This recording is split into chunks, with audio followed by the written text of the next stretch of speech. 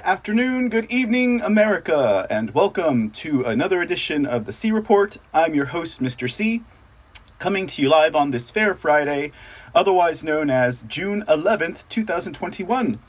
And yes, the month of June is moving steadily along, and it will be over sooner than you think. And we'll have the 4th of July at our door, and then that's pretty much it for the year. We're done, right? Okay, so we'll see what else is coming up as this summertime moves along steadily. What surprises could we possibly have in store for America and the world? Well, I guess we'll just have to wait and see. We've been patient long enough. I think we can be patient just a little bit longer. All right, ladies and gentlemen, I hope you guys are having a fantastic Friday. I know I am. We got a pretty good show coming up ahead for you today. We'll touch a little bit on some election audit updates, most specifically centering around Arizona. And then we're going to do a bit of a secret government/military operation special. We're going to talk about two in particular. One that is for the bad guys, at least in my opinion, and then one that is most definitely for the good guys. One that maybe some of us may not have known about. Has been out there circulating in the interwebs, though, for at least a year. So surprise, surprise, no one's heard about it yet. But also, if you guys wonder why Mr. C's an everlasting eternal optimist, well, it's because of the information I'm going to share with you guys tonight that will maybe shed a little bit of light on the reason why I feel the way I do about the way that this country is going, as well as the hope of restoration in either the Trump administration or a pro-America, America First administration coming to you guys probably sooner than you think. All right, ladies and gentlemen, but before we get things underway and before I promise more than I can keep, let's go ahead and do a quick chat recap from yesterday's show. We had a pretty good show yesterday. A lot of information coming out from the governor's gone bad all the ways up through the updates in our election audit. Just a lot of stuff to think about. A lot of stuff to mull over, and actually, in my opinion, a lot of it being good news. Now, today, we have some outstanding news. If some of you all have not heard about some of the developments over in Arizona, well, we're going to knock your socks off this Friday evening. What a great way to start off the weekend, guys. And I'm so appreciative that you are starting it off here with myself, Mr. C, at the C Report. And let's see, before I get underway, also, we are live on the Foxhole, the Twitch, and Trovo. So to any of you all watching out there, welcome, welcome, welcome, and thanks for joining us. Okay. All right, so we have, as it should happen to be, Joy for Trump has been first in house, at least for the last, 3 to 4 episodes, Joy for Trump. First one to get into the chat. How you doing, Joy for Trump? Good to see you out there, as well as Always in Texas. Guess what? Always says. Okay, Always. Now, before we get into today's chat recap, I'm kind of thinking, are you expecting, ma'am? Because if you are, a big heartfelt congratulations from the C family and the C Report. I just, I'm kind of like reading in between the lines from the chat recaps I've been doing the last couple of days. So most definitely, and if it's not yours that you're expecting, but maybe a family member, congratulations either way. It's always great to see our awesome human family grow, as well as the Patriot family. So that's always a beautiful thing. I had to say it. I mean, it was in the chat, so I don't think I'm overstepping any boundaries by any means, but most definitely very excited for you. And yes, Joy for Trump, we're going to knock your socks off today. I think maybe at least one of your socks might get knocked off today. And if you lose both of them, well, hey, it happens to the best of us. All right, so let's see what else we got here. Joy for Trump and Always, you guys seem to be the first two. Oh, congratulations. It's a grandbaby, a grandson. Most definitely congratulations. Joy for Trump. I'm joyful for you. Sorry. Always in Texas.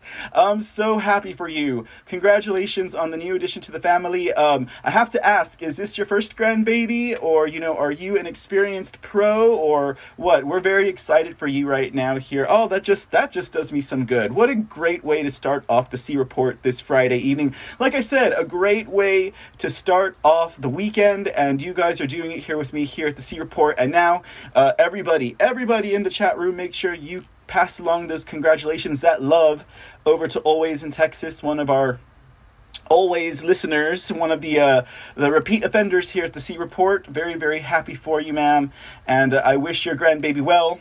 You had a bouncing baby boy, it sounds like, so that's excellent. Most congratulations to you. My hat goes off to you, ma'am, and your family. All right, we also had Posse for Hope in the house yesterday. Good evening. Curious Cat. Joy for Trump with the Shades gift. Thank you much. Deep Patriot 1776. Let me make. You know what? Am I reading the right one? Okay, yes, I am reading the one. Tracy says hello. Let me make sure I'm reading the right one. I feel like I've already been here before. Oh, goodness. I am not reading the right one. Let me pull up the right one, guys. Okay. What am I doing with all of my You see, I keep very extensive notes on all of the shows that I do because I don't want to give you all misinformation. All right. And I had yesterday still open. Okay. Where are my notes? Ooh, Lordy. Don't tell me I did not transfer them over.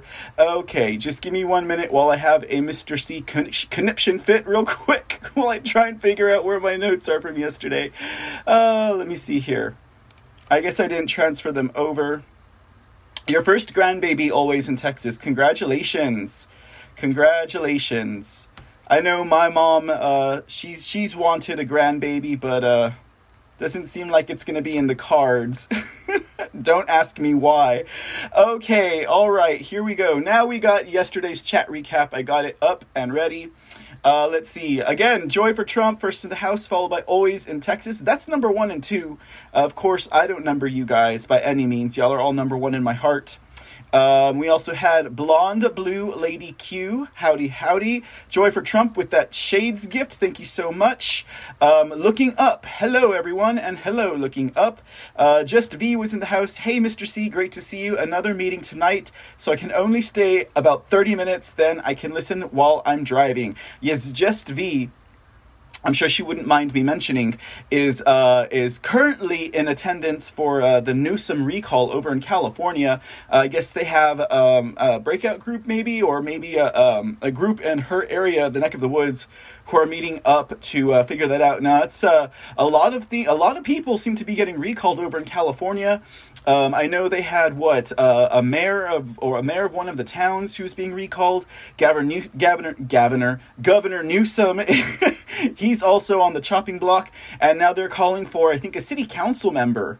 Was it District 4, maybe? Who's being recalled only 6 months into her tourney there, which is quite interesting. Apparently, she was too progressive and too socialist, even by California standards. That's pretty interesting if you ask me, but that just goes to show they got a pretty thick swamp over there in California, but the people of California are standing up because, after all, celebrities and gay people are not going to get involved in politics. They don't give a damn unless there's a red carpet or a popper party. That's the only way you're going to get them out there.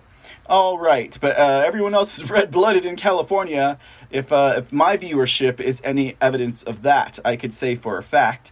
Mitridate was in the house. What's it going on, Mitridate? Talk about trash politics. No one wants to talk about Jeffrey Toobin, Mr. Mitridate, but thank you for bringing that happy memory up. It was always a fun time making fun of Toobin back at Q&A. Tam Gural was in the house, as well as Shepherding Shepherd. Happy DJT birth week. You know what, Shepherding Shepherd, whenever it's my birthday, I celebrate all week long. Now, back in the day, when I could handle it, I would celebrate all month long, but I guess that was a little excessive after a while and, a little selfish. But, happy birth week and merry unbirthday to everyone else. So, you probably guys already heard the announcement.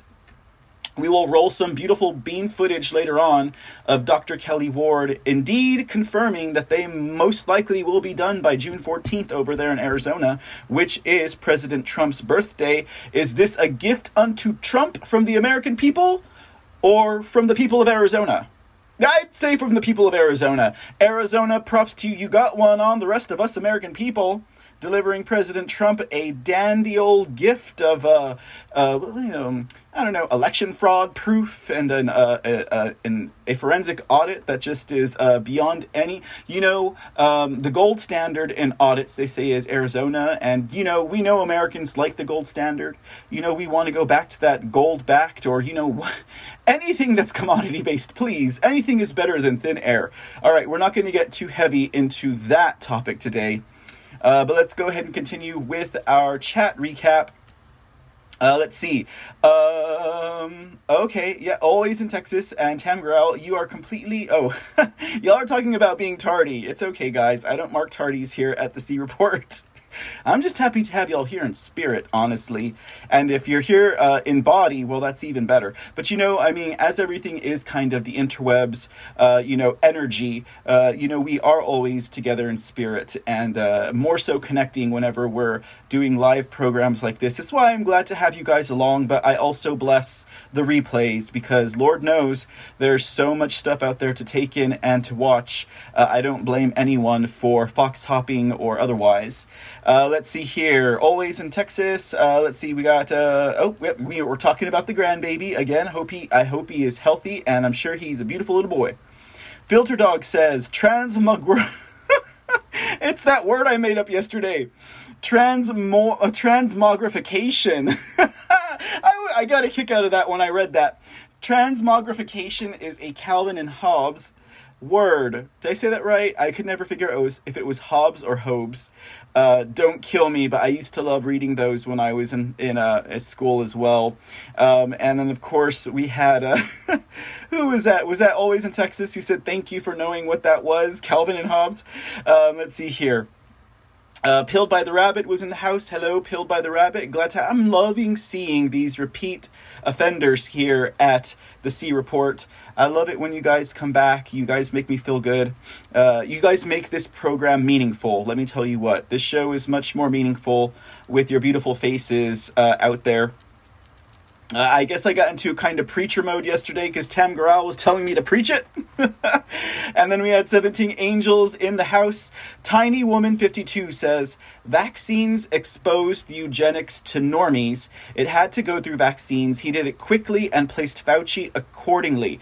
Yes, and this is the type of reasoning that I always like to look for because, the old saying is Americans have to be shown, they can't be told. I know I'm like that. I'm like, don't tell me what to do, but I'll gladly watch, but I mean, that's an angle actually I had not thought about as much as I think about, pushing the vaccine. So this way, he won't get any pushback politically from the world, or any of the lefties and the progressives. So, that's one thing to it. But if we start seeing all these people dying, and we are, and then what's the latest thing that's really coming up with these vaccines aside from the Fauci emails, right? We have the inflamed and the enlarged hearts that are happening in the children, and it's happening more and more and more. So a lot of this, I mean, we'll see. Tiny Woman 52, if you're in the house, we'll see if they can actually tie what Fauci has done and the Nuremberg type stuff to eugenics. Now, how do we bridge that gap, right? How do we bridge the gap? And I guess that would have to do more so with intent, and maybe through the email leak that we have with Anthony Fauci, or Tony, as he likes to be called. Maybe through that we will see intent, because he repeatedly just overlooked or he dismissed all of the concerns and the information that was being given to him by the scientists, by the health professionals, by those who knew a thing or two about vaccines and how they worked, and even those who had decoded the genetic structure of the coronavirus and found things like HIV insertions and different types of items, even down to this spike protein, which is in fact the thing that is quite possibly what people are shedding, because now that people who have this mRNA shot are basically COVID factories, they're creating these spike proteins perhaps that's what they're shedding, like, who knows, maybe you'll find spike proteins in your blood or spike proteins in your excretions. Gross as that sounds, it's very quite possible that that's what that is. Okay, so let's see what else we got here. Filtered Dog 1, a big reader. So yeah, that was in regards to the Calvin and Hobbes. And then we have a Curious Cat who was hiding in the shadows but came up to say hello. Hello, Curious Cat. Always good to have you with us. Let's see. We had some talk about Just V talking about the Dead Zone Season 2 has an episode that is an absolute unveiling of what is happening today. And yes, that goes over to, how a lot of these things that they present to us in the media, whether it is by movie or by wrap-up smear campaigns, it's just to get the people thinking about possibilities. What do they call that? Projecting the future. There's another word for it. There's another phrase for it. There's another what?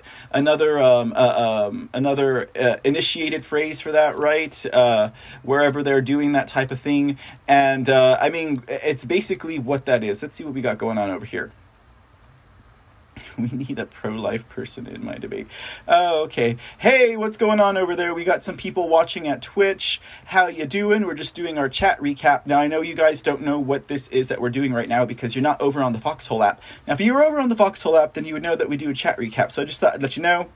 I don't know. I don't buy followers. You can go ahead and see yourself out of my room, please. Thank you for the boost in the hit counts, but I don't need that. Thank you very much. Okay. All right. Tam Growl, what if Antifa and the deep state military are training all those youths coming in? That's a good question. That's something we don't know. All we know is that they're warehousing all of these immigrant children, right, in their warehouses for later use. But, I mean, you never know. They could eventually, because they do document these people where they go. They keep a record of where they are. I mean, because of course, they're going to want a future voting block. And that's what they'll need that for. They'll be like, hey, we let you into the state. Hey, we allowed you to come into our country. So now vote for Biden. Or whomever it is that they're using as their puppet at that time. But that's most definitely something that's an interesting thought to consider. You never know. You never know. Absolutely never know. Peeled by the Rabbit says, I watched that series. I can't remember hardly anything, but I'm highly affected by the Mandela effect. Yes, the Mandela effect. I have a theory about the Mandela effect. Actually, I have two theories. I won't be long on this because we have a long show to give you guys. But one theory is that, our timelines are condensing or consolidating is really what I like to say. And as they consolidate from one timeline to another, however many that they are, the slight differences bleed into each other. And then in the current reality that you can perceive as one timeline, that's where you get those differences. The other theory that I have about the Mandela effect is that currently in this year, and maybe for the last 5 to 10 years, in some reality, or perhaps in this one, time traveling is, an actual thing that people do, and in doing so, they've kind of messed up the timeline. I don't know. Yeah, we don't deal too much in those ideas here at the C Report, but if you come around to, well, hello, Mr. C, or Mr. C in the Dark, sometimes we will talk about such topics. I don't refrain from talking about those things, but at the C Report, we just don't have time to focus on little green men or time traveling or the Mandela effect. But it's always fun to talk about. I used to love to listen to Coast to Coast AM. I was an avid listener, and I have nothing against people who speak about aliens and stuff like that, especially if the program that they do is geared towards that. Like, if they are geared towards space, the final frontier, or talking about UFOs, and I feel like listening to that, I will most definitely enjoy those type of shows. However, if it's like a news-oriented show like this one, or like, more importantly, like the ones that you hear on the mainstream media, the CNNs, the Foxes, the OANs, the Newsmaxes, the MSNBCs, those are news broadcasts. So why are they wasting their time talking about aliens and stuff like that? I'm not talking about the content creators on the internet. I'm talking about the supposed bigwigs. So just a little bit of clarification. just a little bit of clarification, because quite often my words get misconstrued by, I'm not going to finish that sentence. Okay. All right. So let's go ahead and keep on carrying on. Let's see here. Where are we at? Just the Tam Growl. What if we are all experiencing our judgment? Our life reviews, because we're getting into so many topics that I would like to talk about. And so the life reviews. Tam Growl, where are you coming from, girl? Okay, so yeah, I mean, that's an interesting thought. Like, if we're all, so is that like to say, like, we're all experiencing our own personal judgment days, or we're all experiencing our own personal life reviews? And if that's the case, how are we all wrapped up into our life review? That's interesting, right? That's an interesting thought. It kind of makes me think of that movie, The Others. Now, I hardly remember that film. I just remember that at the end, they were all dead. But I know a thing or two about life reviews and that kind of thing. Would you think that we are in heaven or hell or in purgatory? Do some of y'all even believe in that? Now, I know a lot of my audience does, but when we're talking about life reviews, that's like kind of a different level of the afterlife. So that's interesting conversation there, if you ask me. Something I'd like to do sometime around. All right, let's see what else do we got here. Blonde blue lady Q. I'm wondering if HCQ or ivermectin could help people who took the jab. I pray so. That's another good question. But as for the mRNA vaccines, and again, I am no scientist, I am no doctor. I can only go based off the things that I have read and my understanding of different analysis. But the mRNAs, that's gene modification. It modifies your body's cellular structure to where your body now has the instructions on how to create the spike proteins of COVID-19. So to me, it sounds like ivermectin and stuff like that might not be too helpful. Hydroxychloroquine. Now, I mean, that's not to say that it's not hopeless, but who knows? I mean, perhaps they'll release some new type of antidote, maybe a genetic antidote that will undo everything that has been done to damage these, say for those who may have passed on or who have suffered irreparable damage from said diseases. But we will have to wait and see. Again, this is a war game, unfortunately, that's a whole lot deeper than any of us out here are privy to. Knowledge about what is actually what and what's going on. It's like I always say, because sometimes I think that even though I'm just a news analyst, obviously, I'm not a journalist, I'm a news analyst. Sometimes I think for the information that I break here, and again, the information I share is all based on a gut feeling, it's all based on my discernment and, over a decade of following headlines and being aware and being awake and following politicians and just, being cognizant of that world. I kind of think with some of the information that I present, that if I know about it, if I'm sharing this with you guys, people higher up have to know about it. And just to the point that one of our listeners had said, well, if we know about all the damage that these vaccines do, if we know about how fake this pandemic was, even though COVID was a real manufactured disease, then they have to know. And if they know, then why do they keep pushing the vaccine? So there's got to be another step ahead that we're not seeing. At least that's what I would say.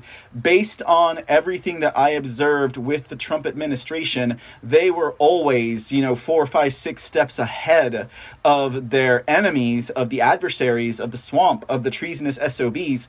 So that's where I also take faith. I don't think that they would have released the country and been forced out. Some people say that Trump was forced out of office. I mean, get real. Stop being such a pessimist. Pick up your Bible and pray, because you say you pray, but then you say things like that. I don't know. So anyways, so all I'm trying to say is, for them to, I say that he stepped back willingly, because, looking at the long game, you have a possible threat of a civil revolution and mass kinetic war if Trump had stayed in office. after the coup happened with the support of the media broadcasting machine. Like, there was no way in heck that there would have not been a kinetic war if Trump had stayed in office, if Myanmar had happened here, and you had the media, including Fox, sell us out the way that they did. It would have been bloody, it would have been deadly, and so I honestly think that he stepped back. I don't think he was forced out of office. Don't forget, you always look strongest, or you always look weakest when you're strong, or you're always strongest when you look weak. Now, how weak do you think President Trump looked when he backed out of office? I'm sure he looked pretty damn weak to some of you weak-minded people out there, but he was probably stronger than he had ever been because he was taking that sacrifice and he was stepping down. Now, do I sound like a Trump fanboy? Maybe I do. I don't care. You know, like, I have faith in the country that I'm in. I have faith in the administration. For the first time, you know, I spent over 10 years on the other side of the line, anti-establishment, fighting against Bush, fighting against Obama, you know, and then what flipped around when Trump got into office. Now, that was a weird experience, let me tell you what, but from my own personal analysis and observations of the last 15 years or so, we are closer than we've ever been, and I hope at the tail end of today's presentation, I can offer you a little bit of that hope as well. And I don't think it's hopium, but I don't know. You guys can classify it however you want. But again, this is going to go into those secret government and military operations. We're going to show you one of the bad guys, and we're going to show you one of the good guys. And we'll let you guys decide for yourself how that makes you feel about where we are today. Okay, going back into our chat recap. Joy for Trump loves Vernon Jones. Yes, I do too. I feel bad for you that you have Cuomo. All right, Joy for Trump.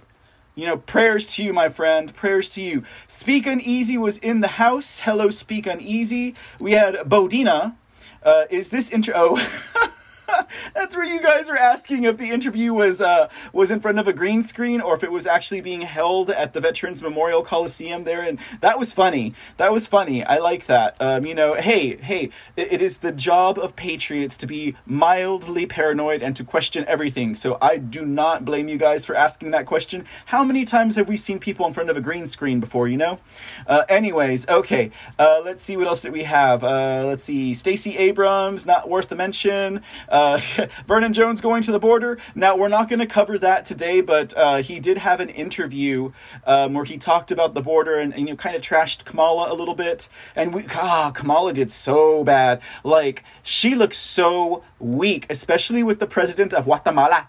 Like, the president of Guatemala, dang, boy. Like, he's just like, who are you? Like, I mean, he was just handing her all kinds of sideways, like that president was.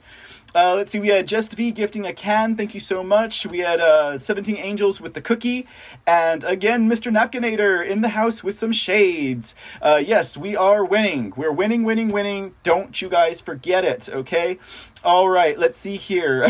Where are we at? GOP demanding the emails from Fauci to Zuckerberg about COVID too. Stay tuned. Tam Grau, that's some good intel there. We'll have to follow up with that. Secretary of State Snakes. Yes, absolutely. The governors and the Secretary of Snakes, those were the ones, guys, that were infiltrated most heavily, and they're the ones that were very, well, I mean, the governors with what they have, critical race theory and all this other crap they're trying to shove down people's throats, as well as shutting everyone down for COVID. And then we all know how China was involved in COVID, so obviously this all goes together. But then you have the Secretary of Snakes, who were the ones who were most useful in implementing the fraud that happened in the 2020 election. Well, yeah, that kind of just says it all right there. Let's see. Oh, I'm a tie girl loving the ties. Joy for Trump. Thanks for stating your gender. Yes, I'm assuming you were talking about Senator Ty over there in Michigan. Very, unless you're talking about this tie, I'm not sure. But anyways, okay, that's gonna be That's going to be a hot one with Deperno. Deperno, yes, he'll be coming up a little bit later on the show. Moda Lisa, the variety of talent we have in this comfy AF bunker. Oh, loving the variety, yes. Oh, I'm glad you enjoyed the show, Moda Lisa, and welcome. I hope you do come back. Actually, I've seen you in the chats before, Moda. So welcome back. I'm glad you were joining us yesterday. Joy for Trump, not another Bush. God help us. I know. And in Texas, too. All right, Texans. All my fellow Texans. George P. Bush, named after a pedophile and a Nazi. We don't need him here in Texas. He needs to go back to Florida with his daddy Jeb. Send him away. Let's see here. Oh, yes, he did look like a doof. And the Speak Uneasy. The Speak Uneasy said, that dude looks like a puto. Oh, I got a kick out of that. That's Spanish or Mexican slang for like asshole or something like that. Anyways, Joy for Trump. I'm teaching you guys another language. My bad. Have to sign off shortly. Heading home. Oh yeah, be safe. And then we had Matt 1776 closing up our donations for Gold Pills with the can yesterday. Always a pleasure to have you in the house, Matt 1776. We do appreciate you most definitely and everything that you do for us at the Foxhole. Ozark's Freedom Girl, Lurking, Weaponized Truth, Philly Q, all in the house as well. Glad you guys benefited from those Gold Pills. We had a fantastic time during the show today. All right, now before we get underway with the show, let's see what we got going on in the chat room. Let's see, we got Joy for Trump in the house. We got Always in Texas. Congratulations. I'm probably going to congratulate you like 20 times tonight. Very happy for you. Just V. All right. Oh my goodness, Just V. You're going to talk about CERN as well. Okay. We'll just add that to Mandela effect. Okay, number 3. CERN. Okay, you guys all know what CERN is. But yeah, that's definitely something I have heard. Whenever CERN started making little baby black holes here on Earth, well, it seems like that might have messed up with our timeline or something like that. But anyways, and then Curious Cat, I apologize that you're getting Buffer City. I have everything working pretty well on my side here. I would say maybe refresh, or you might have to take off that 720p, okay? But we're rolling pretty fine over here on my end. So, all right, guys, let's go ahead and get into today's C Report because we have a lot of information to cover. Let me tell you what, we are going to start off with, could you guys guess it? Good evening, Speak Uneasy. Welcome. If you guys could guess it, we're starting with our President, Donald J. Trump, because Trump leads here at the C Report every day that we're on the air, as long as he's got some news coming towards us. Okay, so let's see what's going on with the president today. He had a few statements for us.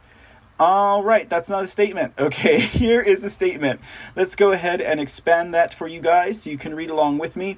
As president, I had a great and very productive meeting in Helsinki, Finland, with President Putin of Russia.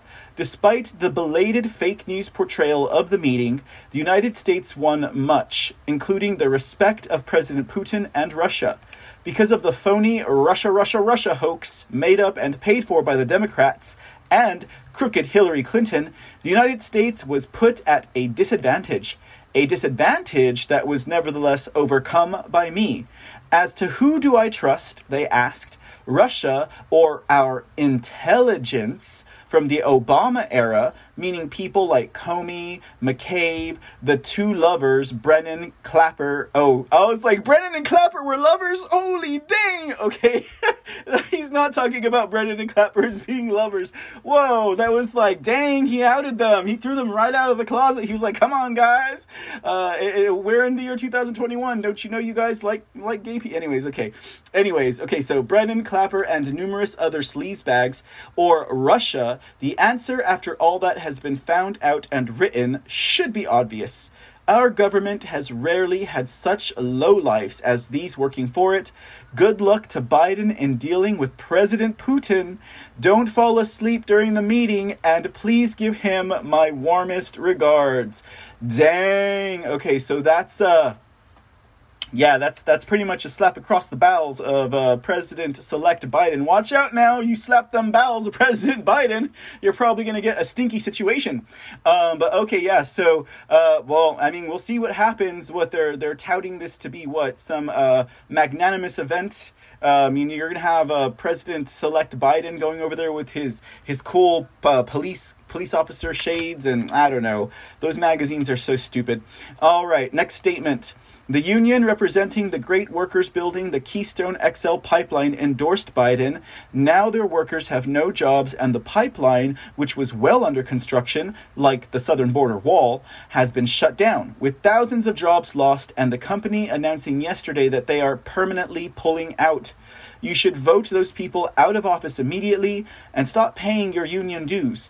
A total waste of money. And I said it was going to happen before the 2020 presidential election hoax. Yep. Some of them are suing. I know what there's like 23 plus states maybe that are actually going to sue, the Biden administration over this XL pipeline. Well, good. They need to. Okay, next statement. I turned down 2 book deals from the most unlikely of publishers in that I do not want to do such a deal right now. I'm writing like crazy anyway. However, and when the time comes, you'll see the book of all books. Actually, I've been working on a much more important project right now. I wonder what that project could be. Do tell, President Trump, do tell. All right, ladies and gentlemen. Welcome, Pilled by the Rabbit. All right, guys, we're having some fun. Hey, Nick Walls, welcome to the C Report. We're having a great show to start. At least I think so anyways. All right, guys, so before we get into the secret government military operations, and again, I'm going to be giving you 2 of them today, and you guys honestly have probably heard about them.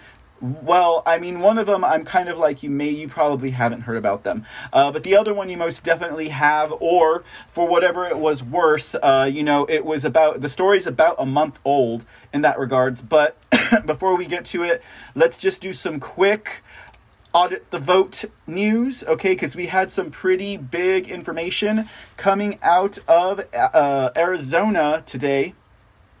Let's see what we got going first. Yes. Let's start, as always, with a update from Dr. Kelly Ward over there at the Arizona audit. And let's see what she has to say. You guys already know what she's going to say, but we're going to hear it and archive it here on the C Report anyways. It has something to do with President Trump's birthday. Hello, everyone. Welcome to America's Audit Update from the Republican Party of Arizona. I am your chairwoman, Dr. Kelly Ward. Exciting news today.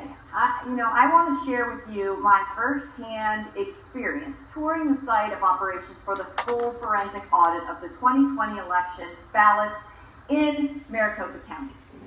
As you've heard here in prior updates, individuals and elected representatives from many states are touring the audit and are looking at the possibility of taking Arizona's lead and auditing their own election results. My tour, including an in-depth briefing from the auditing team as to their progress to date and a close-up tour of the facilities, was simply amazing. I can report firsthand that America's audit is in great shape and the process is proceeding efficiently and quickly. Now let's be clear, this is no ordinary take a ballot and run it through the same machine again audit, what the Maricopa County Board of Supervisors wants to call an audit. This is a comprehensive forensic audit that's looking at last November's election from every conceivable perspective. A full hands-on evaluation and hand count, and additional evaluation using the latest technology available. In fact, it was great to see the impressive organization of the audit. When I was there, less than 3 pallets of November ballots remain to be hand counted. The next phase will be to convert many of the hand counting stations to digital imaging stations. That conversion process actually has already begun. They expect that the actual ballot counting will be completed in the very near future, maybe even by June 14th, the president's birthday, although there are many duplicated ballots that have yet to be evaluated. The high-tech imaging process is really impressive, and it's going to take some additional time to do it and to do it right. The imaging looks at the paper being used for the ballots and identifying it. They also look at the actual alignment of the printing of the ballots from the front to the back to see if there are any discrepancies or errors. And they even go so far as to evaluate the little oval that's filled in by voters to see how it was done. Security is rigorous. It is rigorous to the extent that the entire time that I and my husband Mike were in the building, there was always a security person accompanying us.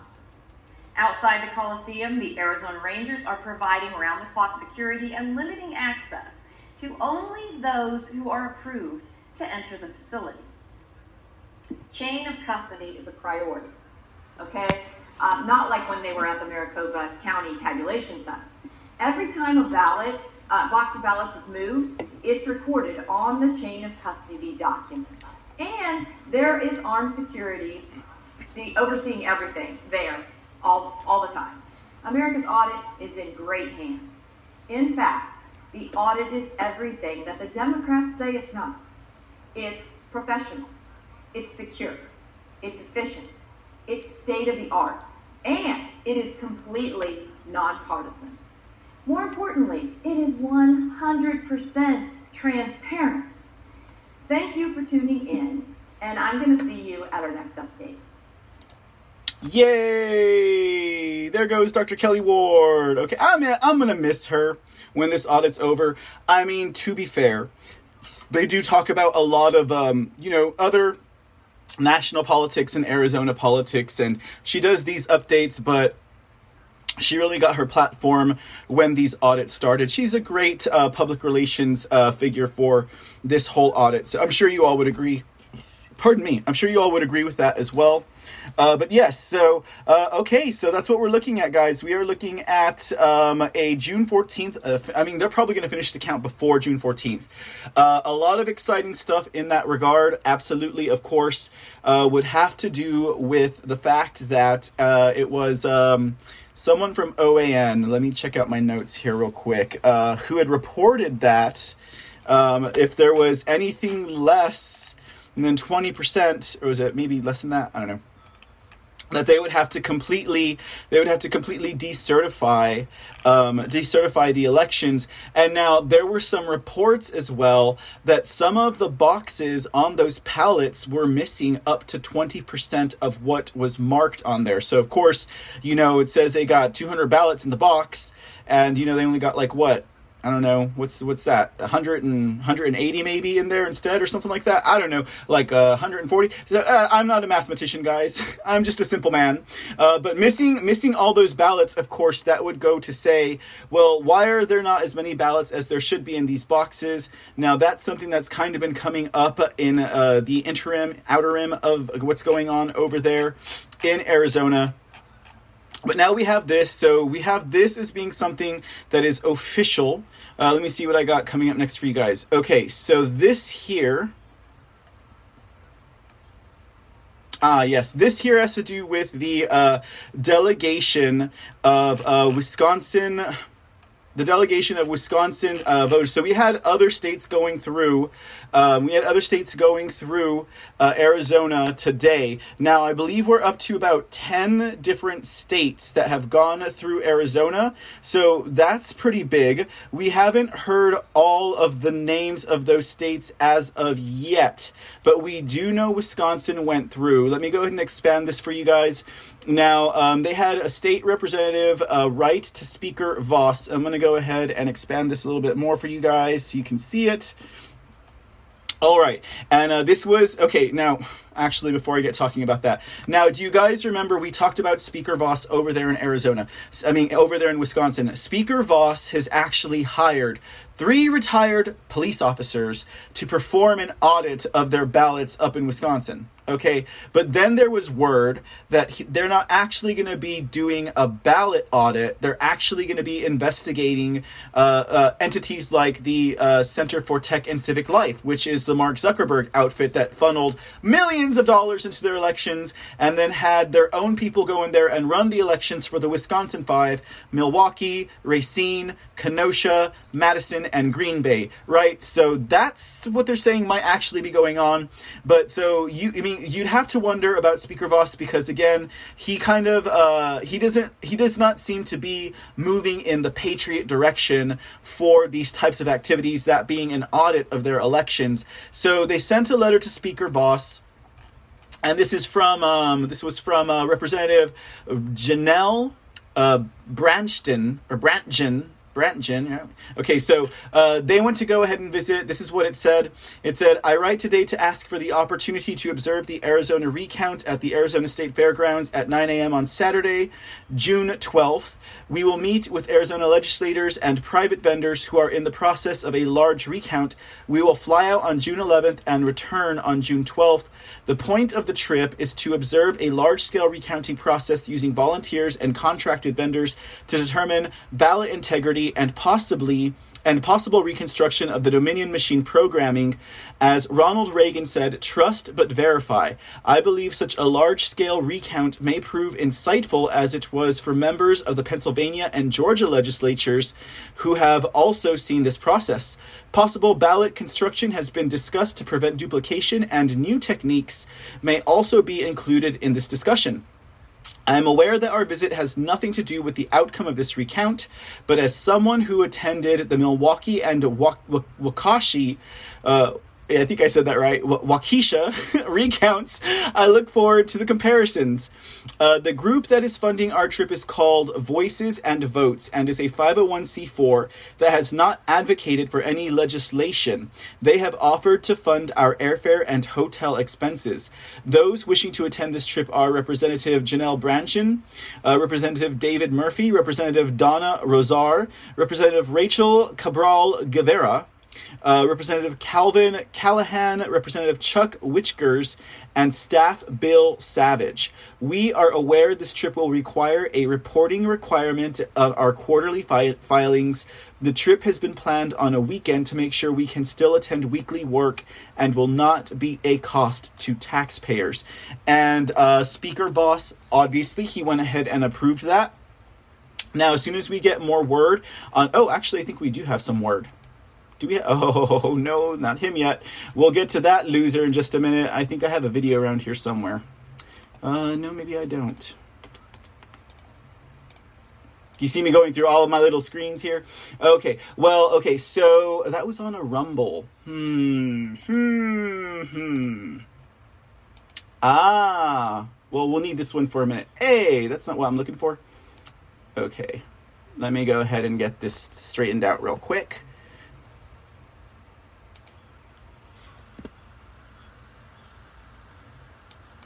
Okay, so as I was saying, there we go. That's what we want. Let me go ahead and move you over here. You'll want to go right about here. Yes, absolutely. Okay, cool. Now we're talking. Okay, so when it came down to Speaker Voss, of course, they went in.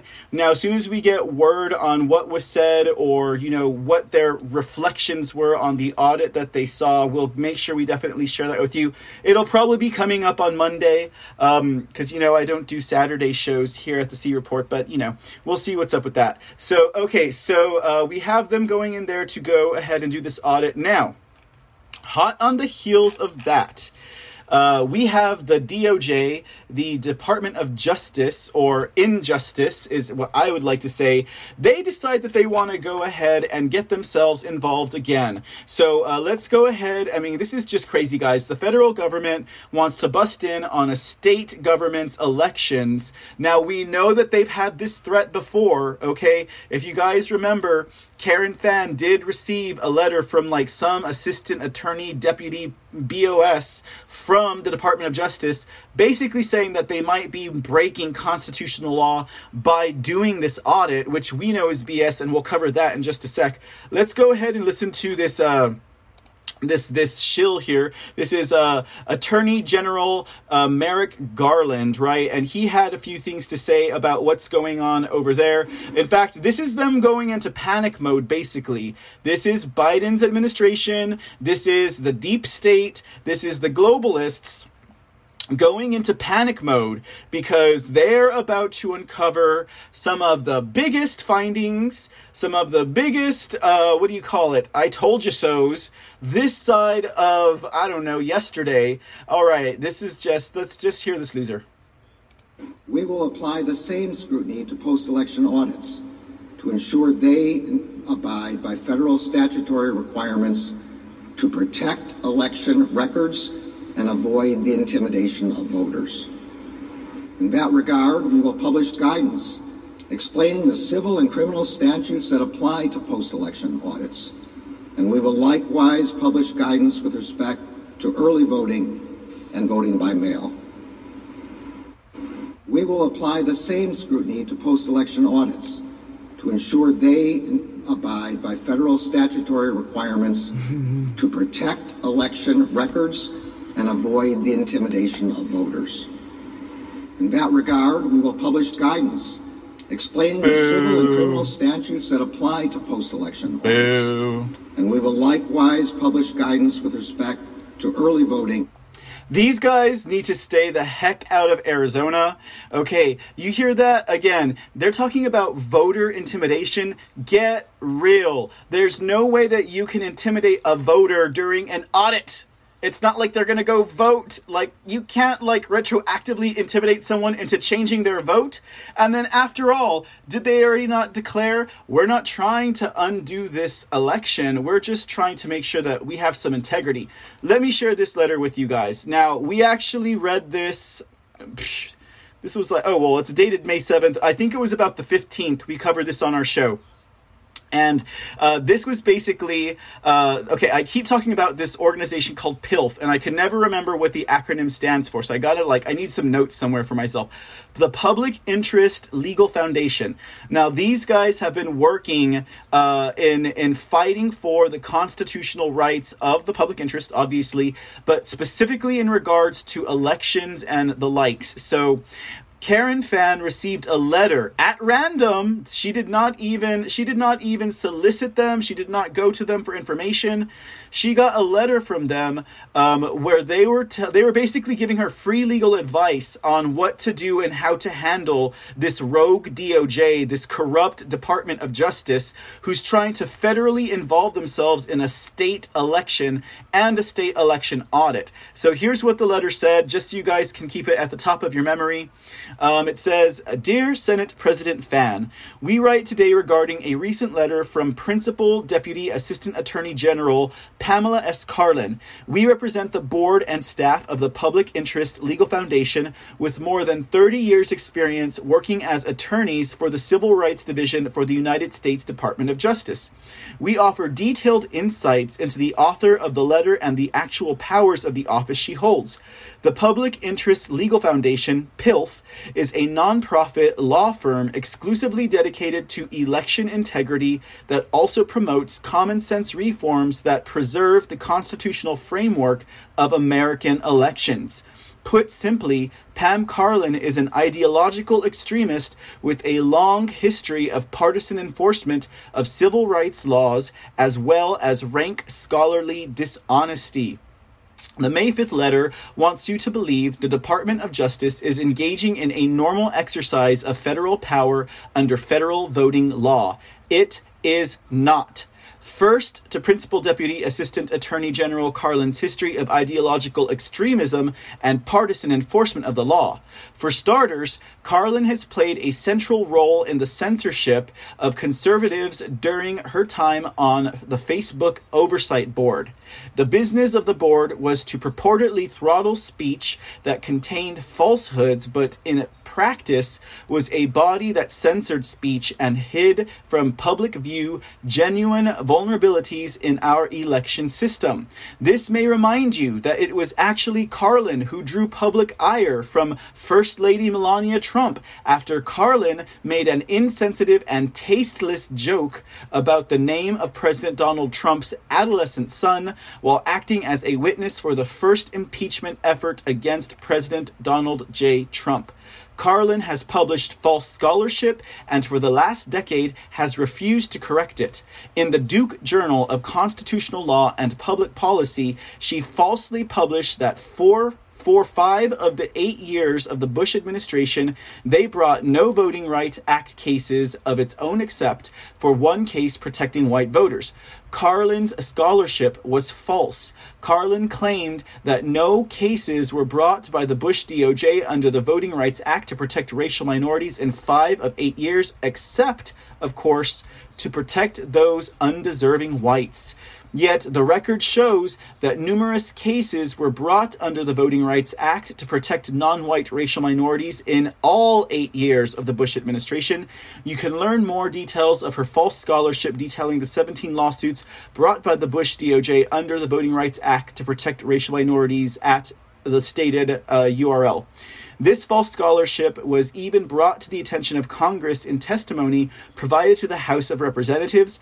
Editors of Duke University publications said it was incumbent on Carlin to retract her false scholarship, something she has not done. Carlin also did her best to try to overturn the voter fraud convictions of individuals who tried to defraud black voters in an election in Greene County, Alabama in 1994. Fortunately for the minority voters of Greene County, she was unsuccessful.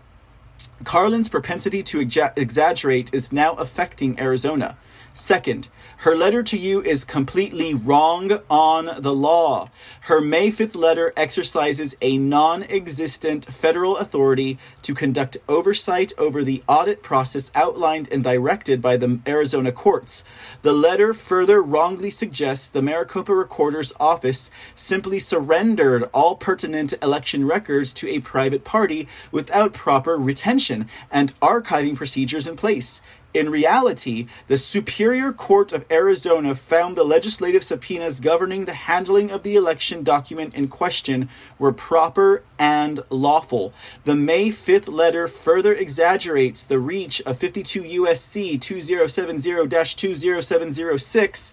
She says that if proper safeguards are not being deployed for the records, the Justice Department can assert federal power over Arizona. Wrong. The purpose of 52 U.S.C. 20701-20706 is investigatory in nature. It exists to help the Attorney General in determining the advisability of commencing possible investigations of federal election offenses.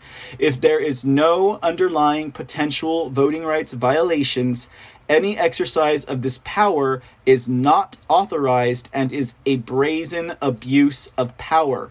Conducting an audit of a past election does not violate the Voting Rights Act or any other federal election law.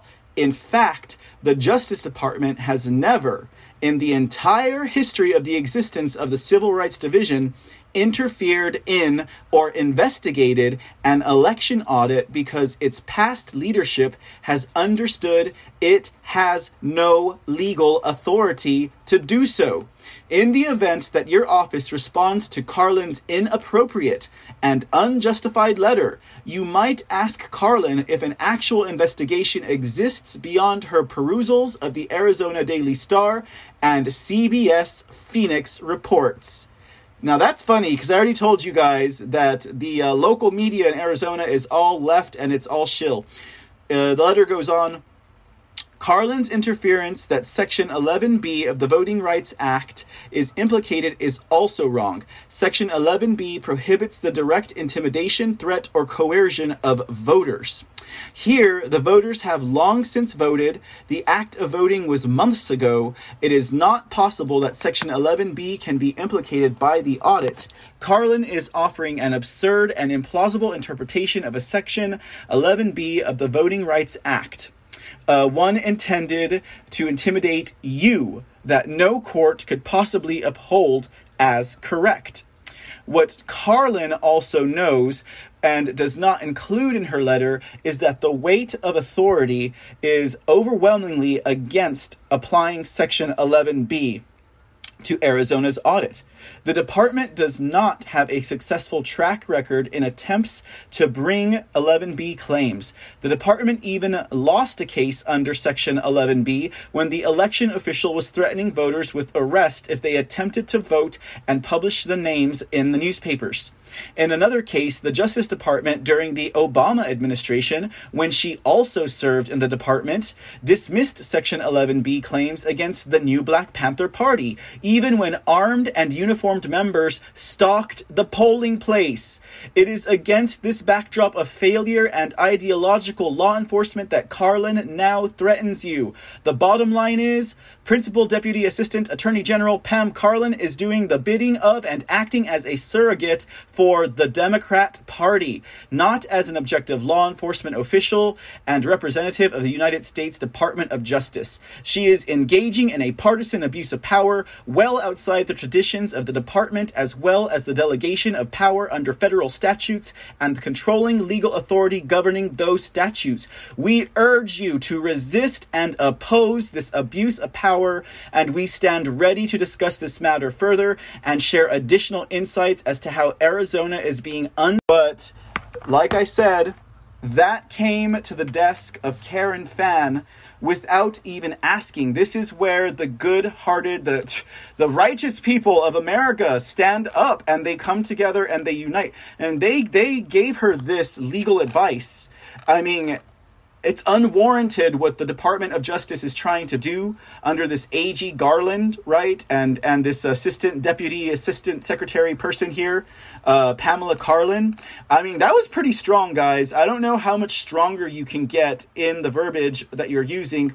So in addition to that, now we had Representative Wendy Rogers, Senator Wendy Rogers. I'm pretty sure I got her picture right up here. Boom. All right. So Senator Wendy Rogers. Now she's from Arizona. She did serve. Okay. So Miss Wendy Rogers had a couple of words to say to A.G. Garland over there at the Department of Injustice. And she said this. She said, "You will not touch Arizona ballots or machines unless you want to spend time in an Arizona prison. Maybe you should focus on stopping terrorism. The Justice Department is one of the most corrupt institutions in the United States." Boom! She is putting the federal government on notice that if you come down to Arizona, you will be met with force. And some jail time, obviously. So I was like, man, it's getting pretty thick down there in Arizona. Then we had constitutional lawyer Matthew Deperno, who is the lawyer who's been representing William Bailey up there in Michigan in Antrim County. He had this to say. He said, "A source tells me A.G. Merrick Garland and the Department of Justice are weighing out two options. Either they shut down the Arizona audit by seizing everything now, or they allow the results to be published. They are debating between the anger of 72 million angry voters or the potential decertification of multiple states." So most definitely, guys, you guys talk about clenched buttholes and squirming in your seats. They are most definitely clenching those sphincters right now as we speak. Now, here's another beauty that we saw, and I'm sure you guys saw this as well. How long have we heard about that dear watermark? Oh, look at that, guys. Let me expand that for you guys. This is the watermark that we have long heard about. This is the watermark. Now, to be fair, this is a supposed future ballot. This is something that they're not using right now, allegedly. But, I mean, guys, yeah, Representative Vernon Jones, he's the one who released this photograph. We have heard about a watermark, y'all. So, can we conspiracy theorists finally be called conspiracy truthists? Or fact, I don't know, emissaries of truth? I think I like emissary of truth much better than conspiracy truther or something like that. But check that out, guys.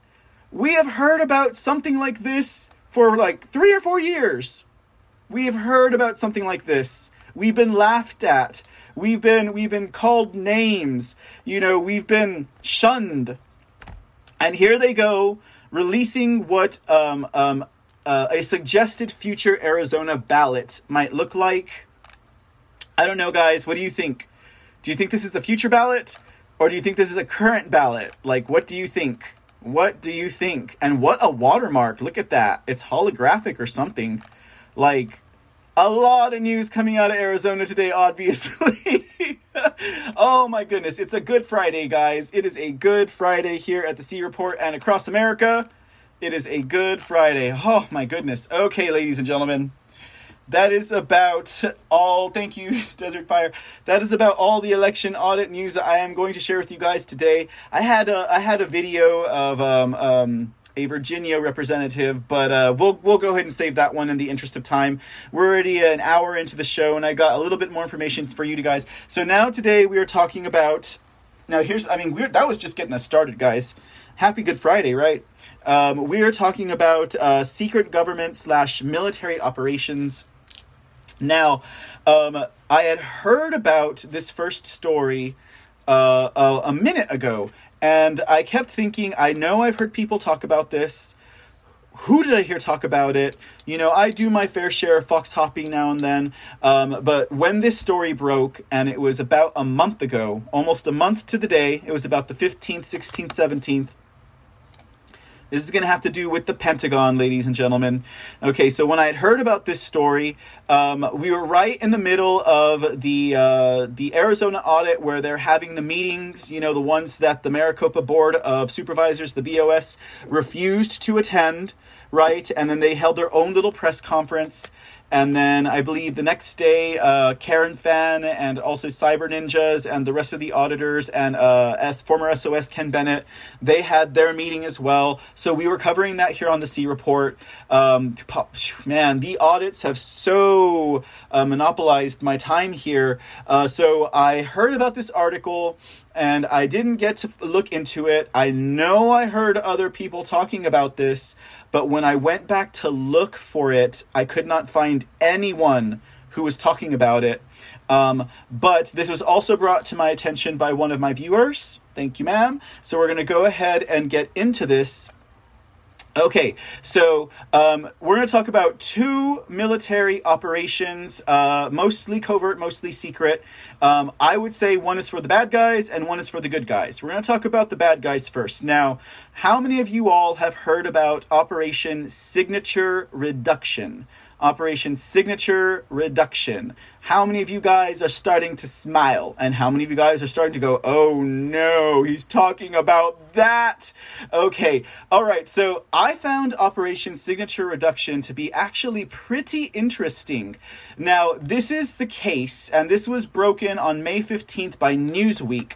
Newsweek did an article on this operation that basically has been under wraps and coverts for more than 10 years, in which the Pentagon, our military, it has enlisted, hired, contracted 60,000 plus individuals into basically a secret and unknown covert army of anything from government workers to state employees to people who work at big national companies to international companies to people who do, guess what, keyboard warrior stuff. So they have a lot of people involved on all spectrums of the field. Everything here is done covert. Everything here is done unknown. It's about reducing their signature, right? So we're going to go ahead and jump into a little bit about this now. The reason why I found this very interesting is because, and you know, I get in trouble every time I talk about this, so I hope I don't get into trouble now, but every time I talk about this, something seems to happen in my life. But I always have mentioned to you guys about Internet Activity, or Internet Interactive Activity, IIA, okay? And that basically is a function or a program. It is a program that is based on software that the military used to infiltrate the internet and get into social media platforms, anything from Facebook to, Craigslist, to Twitter, to Twitch, to Trovo, to DLive, anywhere that people unite and socialize in a network, they infiltrate, okay? That's everything, ladies and gentlemen, everything. And I'm choosing my words very carefully here. But as I was saying, every time I talk about this, I get into trouble. Anyways, okay, so Internet Interactive Activity. Now, if you ask me, this whole concept of IIA is something that people don't want others to talk about. Like, it's like they would rather this be out of mind. Like, if we don't talk about this, if that idea is not put out there into, the mass consciousness, then we don't have to worry about it. Because, it's kind of like how they've run psyops on Americans and the world for years, right? They never tell you about it because you would never think something like that exists if you don't talk about it. Take, for example, the whole child sex trafficking thing and the whole child sacrifice thing, the human sacrifice thing. Now, we would think that's something that's ancient and it's something that's, it's caveman, or it's I don't know, it's pre-industrial revolution, whatever you want to think about that. We tend to think as good-hearted or, moral, however you want to judge it, type of people, that those types of things don't happen anymore. And look at what we found out, right? We found out that these things are still very real, and they really do happen. But so as long as the media wasn't talking about it, so as long as it wasn't coming up in our movies and stuff like that, so as long as stories weren't published about it, we would never think that these things still happen. Same thing with this IIA. As long as nobody is talking about IIA, then no one will have an inkling to go search it on the internet, or go look into documents that the military has released, or go, find out who's working for who's on contract, who's legit. Go back to Operation Mockingbird. This is kind of the same idea. You have the military, CIA, all those people infiltrating news networks, media networks, TV stations, making sure that whatever programs that they put out there, they're at the head of that, or maybe they are deterring certain things from coming to the surface. Well, this is the same thing with IIA. We're taking it to the next level because this is about Internet Interactive Activity, okay? So it affects us all, ladies and gentlemen, and I get in trouble when I say things like the Patriot community has been infiltrated. I get in trouble when I say things like the Q community has been infiltrated. But guys, let's be real. Let's be real. I didn't say that the Q people specifically, whomever that is, are the ones who are infiltrated. I said it's all of the people, the Anons, I guess you could say. And interestingly enough, under a military operation like a signature reduction, all of these people that are basically the internet warriors of this operation, they are all hidden behind avatars, and they are all hidden behind usernames. My name is Michael Aaron Gasadis. I live in San Antonio, Texas. I have nothing to hide. My life is an open book. I've got two DWIs on my report, okay? You can ask me a question, I'll be 100% honest with you. And that's also why I have issues with, that's why sometimes I do battles with trolls, you know what I mean? Because, these trolls will come at you. I had one yesterday that said, debate me on Discord. And I'm like, show your face, why are you going to come at me when you don't even have the balls to show your face, right? Okay, and then, not only that, I'm like, how do you know I have a Discord?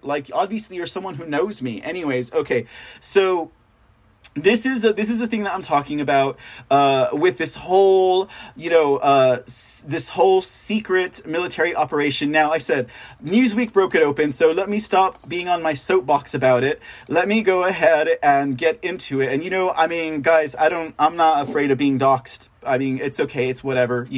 I lived in Austin for 10 years. I'm in San Antonio now. It's not a big deal. If they're going to come for me, they're going to come for me. And I'm small potatoes. What the hell? No one pays attention to me except for, my dear viewers and listeners. Okay, so let's talk a little bit about Operation Signature Reduction. Okay, so it says here this is again from a Newsweek article. Now, Newsweek it was like a 2 or 3 year investigation. They did several interviews. They did several FOIA requests. They also monitored job websites where, like, within the military where they were hiring for certain positions. And then they were also speaking with some whistleblowers, and they also spoke with some retired individuals who were involved in this operation who were off record but still spilled the beans. So I guess in essence they were type of whistleblowers. Now it says here that the program Signature Reduction has over 60,000 people. It's considered a secret army. Okay, they are working under masked identities and in low profile. And when I hear things like this, I gotta wonder if I come across an avatar with a name like Low Profile, if they're being obvious or if they're just being, obnoxious. Some of these people have really terrible comms. Like, you can see their comms. Like, these people, they've probably worked for people like General Jim Jones. They probably got hired right out of the military or whatever department that they worked for, whether it was the Navy, the Air Force, or the Marines. And some of them are not even former military. You do have some people that are hired outside of college, outside of university. You have people who are linguists. You have people who have business backgrounds, because they're at all levels. Like, according to this article, they not only have to have this ability to go, I guess, underground, become a shadow, right? But they also have to have people working in industry. Like, they give an example of someone here who works in a post office, and that's what their cover story was. And they worked in a post office under assumed identity. They did their daily duty, but they also had a second duty of delivering, like, these false passports, false identities, false tax returns. They were the delivery man working within this signature reduction operation, but masked as, a good old post office. Now, I've known some people like that.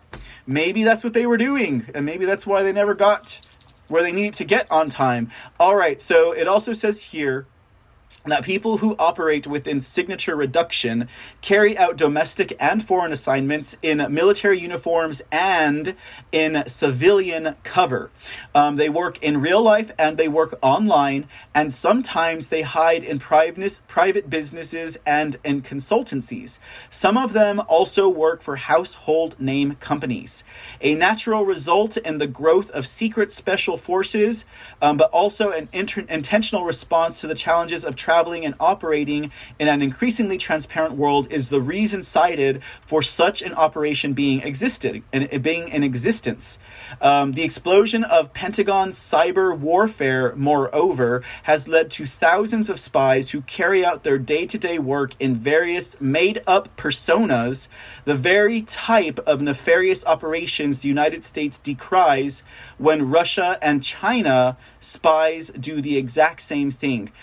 So that's another point of consternation here. Now, we have the military actively working in this field, actively doing this type of thing, and this is where you got to go. You got to say something like, "Are we going to cross that line?" You know what I mean? Like, the enemy might kill children in order to, use that against the good guys. But does that mean that the good guys are going to use that same tactic against the enemy? I say no. So, by the United States getting involved in an operation like this, I get it. It's kind of like you have to take the battle to where the enemy is going. And if they're using this type of tactic, I mean, I can understand why the military would seek to use a tactic like this, but it's unregulated, for one. Congress has never had a hearing on this. And, I mean, maybe that's why everywhere I looked to find, other people talking about this, I could not really find it. Because they don't want you guys to know. Because then you guys are going to go right to your congressman, right to your representative, right to your senator and your governor, and you're going to say, "Hey, what is this Operation Signature Reduction? Why are you spending $900 million of taxpayer money on it? Why have we never had a hearing about it? What's going on here? $900 million worth of taxpayer money goes into this per annum. ladies and gentlemen, and you wonder where your federal income tax goes, yeah, all that money that they're shaving off the top, that interest for the Western-backed globalist central banks like the Federal Reserve, goes into their pockets to pay off the interest that they're charging us illegally, unconstitutionally, but then they probably funnel it back into operations like signature reduction and other things, okay? So signature reduction, it is, like I said, it's an unregulated practice. It's never had oversight by the Congress or a hearing on it to prove it. It challenges United States laws. It challenges the Geneva Conventions. Because if we have people working undercover and it's supposed to be like a secret, if they decide to and we've had people who've been busted. There was someone in Russia that was busted, that was found out to be part of this signature reduction, right?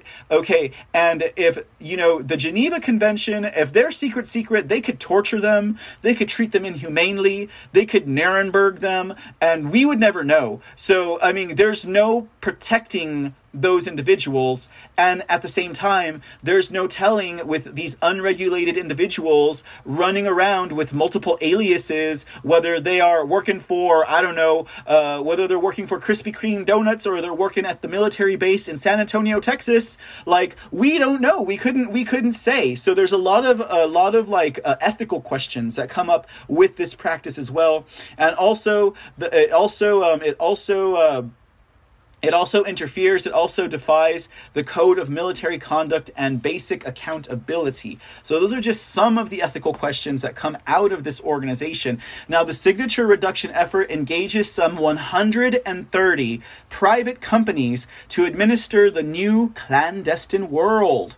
Okay? Dozens of little known and secret government organizations support this program, doling out classified contracts and overseeing publicly unacknowledged operations. Let's go ahead and put that on the screen. All right. Although the companies pull in over $90 million in taxpayer money annually to service this force, they do everything from create false documentation and paying the bills and taxes of individuals operating under assumed names to manufacturing disguises and other devices to thwart detection and identification.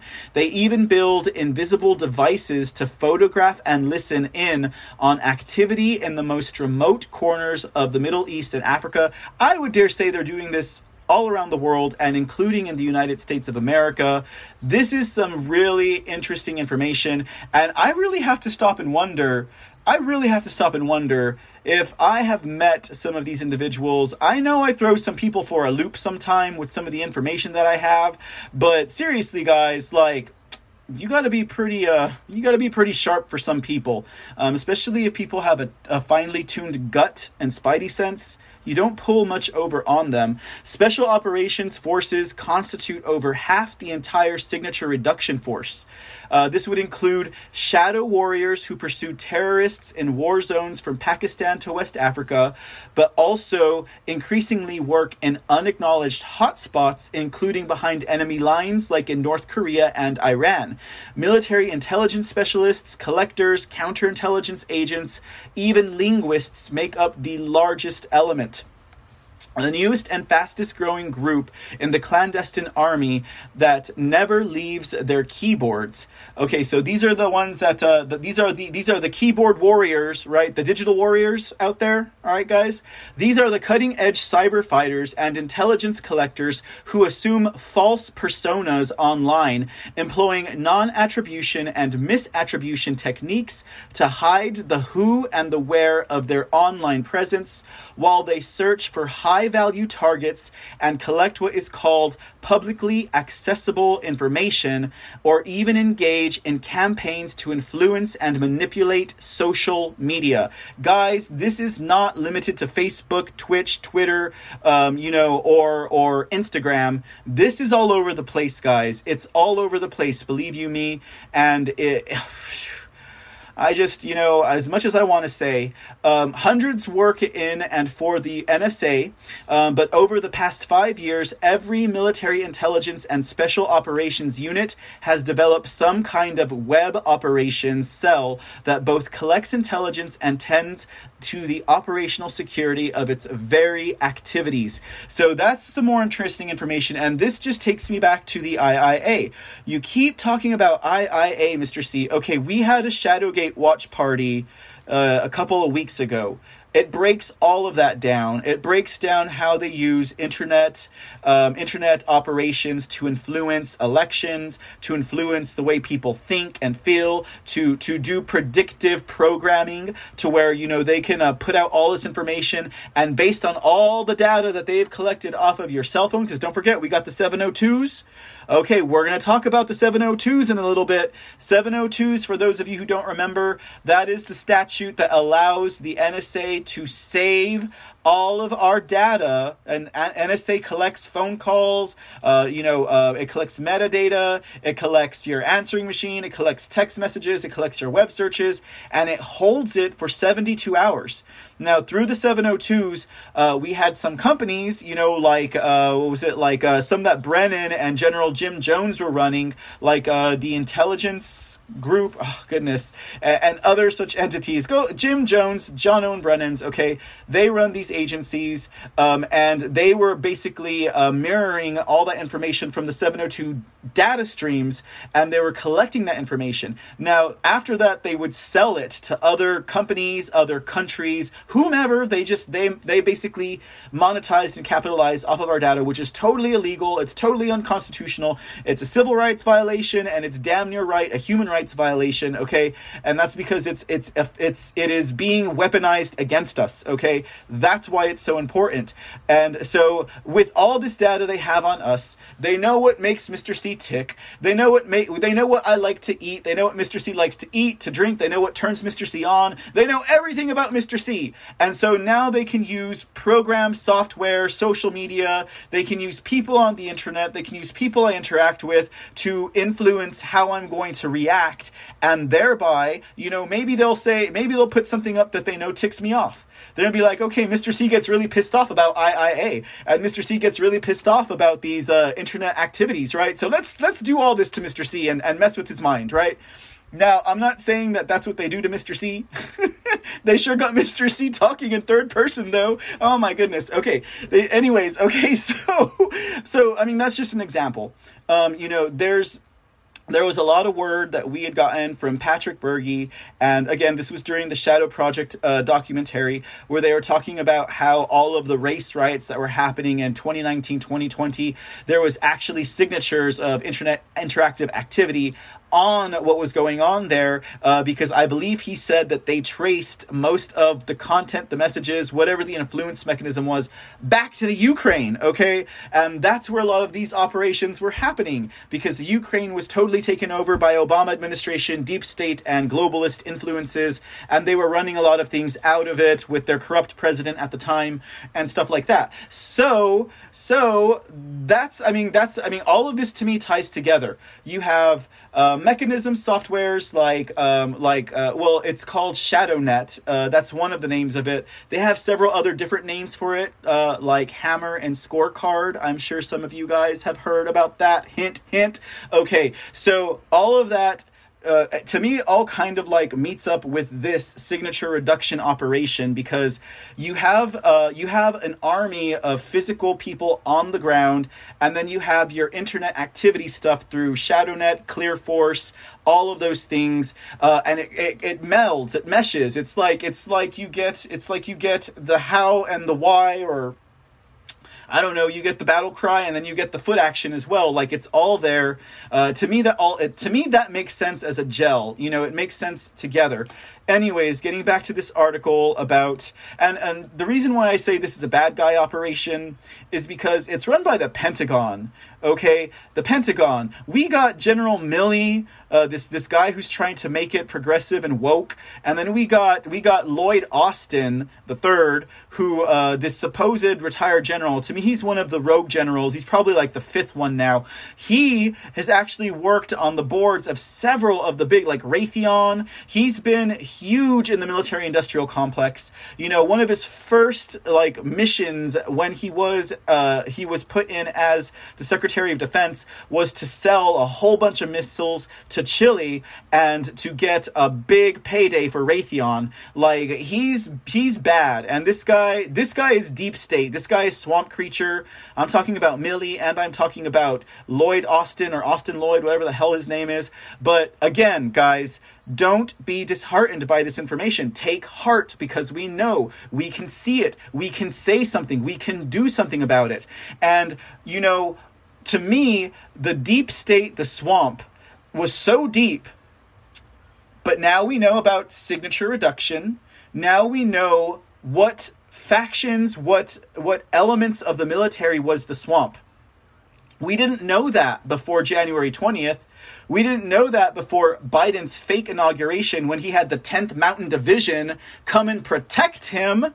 Okay, so there is your swamp. There is your deep state. They have been identified. Trump took a step back. And the military-industrial complex, all of that was one of the hardest nuts to crack. And we're going to get into some more about that. But it was one of the hardest nuts to crack.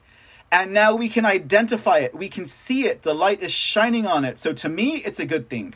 All right, but we got more coming, guys. Okay, so, all right, getting back to the article on this, the abundance of online information about individuals has enabled foreign intelligence services to better unmask fake identities of American spies. So here's where they're kind of justifying signature reduction, using all of these secret hidden personas, basically 60,000 people who are, you know, clowning around as someone else, right? And that is because since everyone's on Facebook and everyone's on Instagram, I can't be super spy Mr. C and go over there and pose as Mr. X, because then they're going to look on my Facebook and they'll be like, hey, that's not Mr. X, that's Mr. C. So that's another reason, that's the reason why they're justifying it. Again, it's understandable, but maybe if you're going to be a super secret spy for the United States government, you shouldn't have a Facebook. Okay, I'm sorry. You don't get to enjoy that relegation of all of your privacy, you know, because you're working in a top secret agency. At least that would be my thinking anyways. Signature reduction is thus at the center of not only counterterrorism, but is part of the Pentagon's shift toward great power competition with China and Russia. Competition, influence, and disruption below the level of armed conflict, or what military calls warfare in the gray zone, a space in the peace-conflict continuum. All right, so that was a very interesting article to me. The article, it's got a lot of information. It has a lot of examples. For example, there's this section here called "The Secret Life of Jonathan Darby." Now, that's a reference to what I was telling you about. This man was a post worker, and you know, he had an assumed identity. His vehicle had an assumed identity. Nothing was traceable back to him, you know, and it talked about how he would do his daily job, but then he would also deliver fake passports, fake driver's license to people who don't exist. Okay, so this is another element of your shadow government.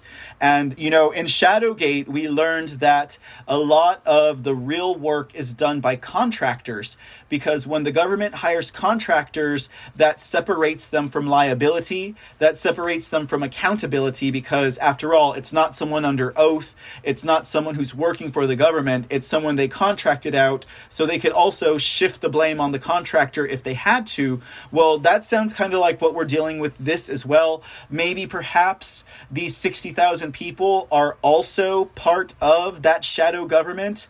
I would say it's a very likely possibility. It's very dangerous, but this is something that just came out on May 15th. Okay, so it's a month old, but it's still a relatively new story, and not a lot of people have really gone into what this is. This is just my analysis on what signature reduction is. I've come across a lot of individuals that I would probably question as to whether or not they're a part of this, but knowing how this thing operates, like if you're hired into signature reduction, you're basically taken care of. You're on a mission and they will pay your bills, they will pay your taxes. That's why they have people working in banks, they have people working in tax firms, they have people all over the place, 60,000 plus people worldwide. And I would not doubt that a lot of them have domestic jobs here in the United States. I'm sure abroad as well. But in order for them to carry out some of the operations that they're doing, including infiltrating the Patriot and the media and the Q movements, that they would need a pretty big base here in the United States of America. And that's why I say, guys, you have to trust your gut. You have to use discernment. And you know, on my part, it's just a lot of exposure to this material and this content for several years. It makes it a little bit easier to kind of parse through the fakes and the phonies, you know, but they are out there. They are out there, and you know, and a lot of them are under contract. And so, like, for example, if you take like the Patriot media, for example, and that's at whatever level of the Patriot media you want to call it, whether it is an Alex Jones operation who works for Stafford, which is another globalist front type of unit, or down to you know, nobody content creators. You know, there's a lot of people who are put in a position to do and say the things that they say, if not to just totally give misinformation, to pacify the Patriot base into inaction. And that, I think, is probably one of the most dangerous things. And that's why I always say, if you have good information, you will know how to act. But if we are given misinformation, that could cause, you know, that could cause like 10 different rabbit holes to open up, right? And then, you know, we fall down all of them and we never get to the point. Or we get so pacified by the good news that we're given that we become inactive, and we think that, oh, well, the government has it, the Trump administration has it, so we just need to sit back and root for our team. That's not what this was about. That is not what the Great Awakening about. The Great Awakening was not about all of us waking up to it only. The Great Awakening was also about us doing something about it, because don't forget, guys, faith without works is dead. Okay, so we need to make sure that we're doing something about it, not just sitting on our thumbs and rooting for our home team, right?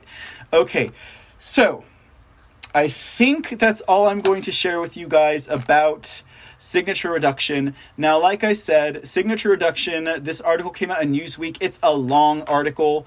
They had more examples of some of the things that they do, including, you know, like the physicality of it. Like they have masks that you can wear. They have like fake finger silicone gloves so they can hide their biometrics. One of the guys who got caught in Russia, that was an American who was working for signature reduction, he had fake vials of blood. So we're talking about like all of this, like, I don't know, James Bond, spy versus spy, really heavy stuff. But in addition to that, you know, RFID protectors, technology for transmission and stuff like that, like all of this other stuff. I know I'm behind on posting in my Discord, but I will share this on Discord, this article. If you don't subscribe to Newsweek, I don't. You get 3 free articles. So may this be one of your free articles if you want to read it. But I think that's pretty interesting, guys. I think that is pretty interesting. I don't know. What do you think? Okay, so that is one of the secret government military operations that I wanted to bring to your attention. That one's for the bad guys, all right? That one's for the bad guys, in my opinion. Especially if jokers like the people at the Pentagon are running it. It can't be good. It cannot be good for the good guys, right? Could it be used for good? I'm sure. But is it good? Probably not. Okay. All right, guys. So for the next secret government military operation I'd like to share with you all, this one's for the good guys. We're going to do a bit of a watch party because the information on this is presented in a much more palatable fashion than I ever could here at the C Report. Now, I don't know if any of you all have heard of the National Reconnaissance Office. The National Reconnaissance Office was opened in 1961. Oh, we're going back to some OG stuff here, guys. Now, this was President Eisenhower. President Eisenhower started this National Reconnaissance Office back in 1961. And, okay, so there's going to be a lot of setup here before we get into the meat and potatoes of it. So I'm sure you guys will enjoy this. There's a lot of good information here. Okay. Now, the National Reconnaissance Office was actually, it was declassified in 1999 by President Bill Clinton, I think at the time, if I'm not mistaken, or 98 or 99. He declassified it. So then it was out in the open that President Eisenhower had started basically a secret reconnaissance agency. Now, what was the job of the secret reconnaissance agency, and how does it tie into Space Force and President Trump? Guys, when I heard this report, I took heart, and it's a little bit of why I'm what I would consider an eternal optimist, because Trump won. And we're going to go ahead and pay attention to that now. Now, the reporter, whom some of y'all might be familiar with this, that originally presented this information was one Millie Weaver. That's Millennial Millie, if you guys know who she is. She used to work with the Alex Jones InfoWars outfit, and she's now independent. She hasn't been doing much lately from what I can see, but this also came out about a year ago. So we're going to share this now, and there's a lot of information here, guys. So let's have a watch party. What do you say? Trump has already won. We're just down to the wire with the last few skirmishes being played out between the Trump administration and the deep state. But you would never know it because the mainstream media doesn't want you to know. And the alternative media is too wrapped up in infighting, engaging in cancel culture, etc. Many people are like, when are people finally going to be held accountable? It's actually happening right now, right in front of us. I was able to confirm what sources had alleged. Namely, that there really wasn't a whistleblower who had kicked off this impeachment inquiry, and that the Intel Committee Chairman, Adam Schiff, was actually getting information from a wiretap. The alleged whistleblower and testifying witnesses with secondhand information were used to give witness testimonial credibility to ill-gotten information. This was verified by Schiff revealing telephone call information he had obtained on the president, his personal attorney Giuliani, the Intel Committee Minority Chairman Devin Nunes, investigative journalists like John Solomon reporting on the Ukraine, and others.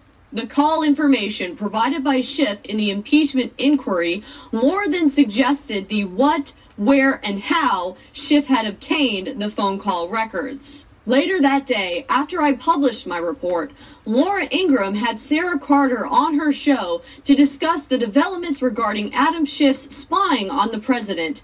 This is what they had to say. A knowledgeable source tells the Ingraham angle tonight that not only did Schiff get dirt from the secret subpoenas that he sent to phone companies, he also got help from the NSA. So what we knew before, 3 years ago, when we discussed the expansion of the NSA under the Obama administration and how they allowed for basically spying on attorneys, spying on clergy. I mean, this is incredible. Spying on what we consider privileged journalists. Now what we're seeing is that Adam Schiff has taken this to the next level. And what he did was then expanded that, put it out into the report, and then used all the secondary contacts that he wanted exposed They got help. They got help from AT&T, and he got help from someone else in the government. Our sources are saying it's the NSA. Absolutely. That is exactly what I've been hearing, too, from my sources. It shouldn't be a surprise that when the president tweeted, "Where is the whistleblower?" I quickly responded that according to my sources, the whistleblower may actually be a wiretap. The president tweeted 2 days later with, "There is no whistleblower." If my source can be publicly writing and tweeting about it for the last 2 years now, obviously the president knows about it. Judge Rosemary Collier, was the judge, the FISA judge, that signed off on the first FISA warrant. Why is she still sitting on a bench? She says the full scope of non-compliant querying practices had not previously been disclosed to the court. There was a preliminary discussion to see why they didn't dump the data for 72 hours. So here's where the cover-up begins. So at that point, it was time to confirm other information reported by our source. Since we are assuming there's no whistleblower and that there was continued electronic surveillance of the president and the people around him, how is this possible? The NSA 702 upstream mission of the intelligence community has morphed, giving them more data collecting authority, all with the blessing of this court. There's a dragnet of surveillance now in place, where everyone's electronic communications are stored for 72 hours. Everyone's and everything. All the devices in your home that could potentially spy on you. These devices include Amazon's Echo, Google Home, networked video games, smart TVs, Facebook Live, laptop Skype cameras, home security cameras, baby monitors, and internet-connected appliances like Samsung's new Family Hub refrigerator that has web-connected cameras inside. Anyone accessing this database has to log in and log out, which would be noticeable by anyone with oversight, leaving only one possibility: the Inspector General of the NSA. Hello. I'm Rob Storch, and I'm honored to serve as the Inspector General at the National Security Agency, who just happens to be the person who allegedly received the whistleblower complaint that kicked off the impeachment inquiry. Another thing we do that's really critical is we keep not only the head of the agency, but also the Congress as the people's representatives timely informed regarding what we're finding in the agencies. And that's really critical for Congress to enable it to carry out its constitutional oversight and legislative functions. But to understand how the IG of the NSA is implicated in providing intelligence to Schiff absent any whistleblower, we must first understand how the FISA court was allowing illicitly obtained NSA 702 upstream over collection in the first place. As soon as we began diving into the presiding judge of the FISA court, Judge Rosemary Collier, who was instrumental in facilitating extensive over-collection from the NSA 702 upstream, our computers and phones were hacked, installed with malware, and blocked via proxy servers from gaining access to the internet, specifically our source material for this report, while our phones began taking on a life of their own. You only get flack when you're over the target. By the time we got our computers cleaned up and our phones acting relatively normal again, Inspector Horowitz had testified in the Senate. We are here at the Senate Judiciary Committee hearing where Michael Horowitz has been testifying, and they've just been spying on the president, lying right before the Senate. I mean, I didn't have much anticipations or expectations for Horowitz, given that he's an Obama holdover. The presiding judge of the FISA court had issued a condemning letter about the FBI's misuse of the FISA court. But I knew better. This was the beginning of a cover-up. But to understand the cover-up, we have to travel back in time where the chapter of this story began. The main reason they were going for the FISA warrant initially was to go back historically and seize all his emails and texts and all that stuff from back months and even years.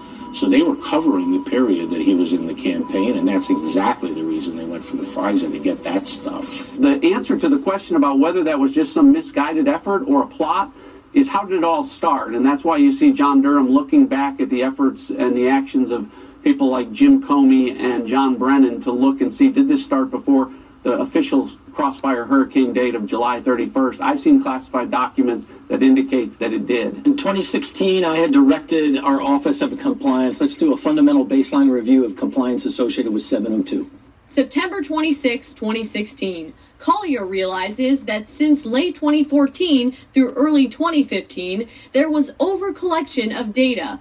John Carlin, former head of the National Security Division, submits his certification, Section 702, and then resigns. We were doing queries unknowingly to the operator in a handful of situations against U.S. persons, and I just said, hey, that is not in accordance with the intent of the law. Obama knows that within 30 days, if the NSA can't fix the overcollection problem by either dumping data or justifying it, the FISA court will order the IG of the NSA to investigate. So what does Obama do? He makes the IG of the NSA a presidential appointment rather than an appointment by the director of the NSA. New rules to the game. And as the first presidentially appointed Senate-confirmed IG here at the NSA, I am committed to transparency in the work of our office. In October, right before the FISA warrant for Carter Page is signed, the NSA asks FISA for an extension until December 2016, citing errors and a matter of national security. At the end of October, I think it was something like the 26th of October, and we informed the court we have a compliance issue here, and we're concerned that there's an underlying issue with the technical solution we put in place. We told the court we're going to need some period of time to work our way through that. The court granted us that time. In return, the court also said we will allow you to continue 702 under the 16 authorizations, but we will not reauthorize 17 until you show us that you have addressed this. November 30th, 2016, Obama nominates Robert Storch, who was working as deputy IG of the DOJ under Horowitz at the time. I'm Rob Storch, Deputy Inspector General for the U.S. Department of Justice. During the transition period from the Obama administration into the Trump administration. In April 2017, Storch, as deputy IG of DOJ, is offered a job by Ukraine to uncover corruption. Trump's people at the time, all those swamp creatures he fired, had Trump nominate Storch as IG of the NSA, to which he was quickly confirmed. What they did essentially was create a way through now presidential appointed IG of the NSA office to hide their continued spying of President Trump. All right, let's go. It's the same at work. At NSA, it's up to you to report what you reasonably believe to be evidence of wrongdoing using authorized channels, which include the Office of the NSA Inspector General. Are you starting to see the trap that was set up for the president? It was only after Horowitz's report came out that Judge Collier rebuked the FBI in a total CYA move. However, this entire charade is a smokescreen to draw attention away from the fact that the relevant spying on the Trump campaign and now administration was occurring through over-collection, not the bogus Steele dossier. The Steele dossier is a cover story to hide the over-collection problem that is scheduled to go on until March of 2020. How the heck is Trump and his team supposed to go after the deep state while they're spying on him? Because the 702 upstream data collection system has gone rogue. Why do we have global private security firms that are operating in Beijing and Washington and Baghdad at the same time? And this is an entirely taxpayer-fueled entity. And everyone's entire collection of electronic communications are now accessible by an international intelligence consortium created by the retired spy chiefs globally. Yes, you, Global Strategies Group, but we will come back to you soon enough. A lot of this is done in a very hidden way. It's a very murky world. We had to sift through a lot of corporate records to find this corporate structure, to figure out that Global Strategies Group, for example, is registered in Luxembourg, not in England. There are subsidiaries of subsidiaries. Some of these companies are spun out, go public, go private again. It's kind of hard to keep track of them, and therefore they're easily lost in the shuffle. That might be an advantage, right, if you're in the intelligence game. What I'm demonstrating is not only is there a rogue source of intelligence, but there is another source of intelligence, something further in the background than the NSA, than the GSG. that hasn't been made public yet, that I can neither confirm or deny, that my source and the president may be working through to take down the deep state. Remember when President Eisenhower warned about the military-industrial complex? In the councils of government, we must guard against the acquisition of unwarranted influence, whether sought or unsought, by the military-industrial complex. The potential for the disastrous rise of misplaced power exists. We must also be alert to the equal and opposite danger that public policy could itself become the captive of a scientific, technological elite. You don't think he may have set up something else in secret to monitor them, do you? On August 31st, 1960, Secretary of the Air Force Dudley Sharp, on orders from President Eisenhower, established the Office of Missile and Satellite Systems to direct the Air Force Satellite Reconnaissance Program. Officially established the management arrangements for the National Reconnaissance Program, which consolidated space and aerial reconnaissance projects under a covert National Reconnaissance Office. They are silent sentinels. They look and listen from the cold reaches of space. They capture signals and images critical to America's intelligence community, and much more. They are the satellites of the National Reconnaissance Office, America's eyes and ears in space. Which is why President Bill Clinton had them declassified in 1999. But what the deep state didn't know then, but has probably figured out now, that declassification didn't capture all of it. Why do you think Space Force has emerged in the middle of all of this? Are you ready for some of the biggest information drops? Are you ready for President Trump's Christmas present and New Year's resolution? Stay tuned, there is more to come. Okay, ladies and gentlemen. All right, so I was like getting chills watching that. Now, obviously, when it comes to like a warfare and stuff like that, especially this irregular warfare, there is no set timetable. So this was a year ago. You know, that's prior to what happened during the 2020 elections. That's prior to all of that, the coup and everything that went on. But they were right there letting us know that Eisenhower did, in fact, set up another agency, hidden, classified, that was going to monitor the military-industrial complex and was doing so since 1961. So they've been watching these guys the whole time. Okay, so I was like, what is this? Okay, so, all right, so we're going to watch a second part. So that was an introduction. Now, that's why that whole thing, it had a very lengthy introduction where, Millie Weaver was basically laying out how they have rogue intelligence that's happening, where these agencies like the NSA and all of them are collecting data, they're using satellites, all that good stuff, all that bad stuff. But that was to let us know that further in the back, the good guys have been watching, and how it all adds up to this point in time, why they allowed everything to happen the way it happened up until this point in time. I couldn't tell you. You know what I mean? Like, I'm not privy to a lot of this information, but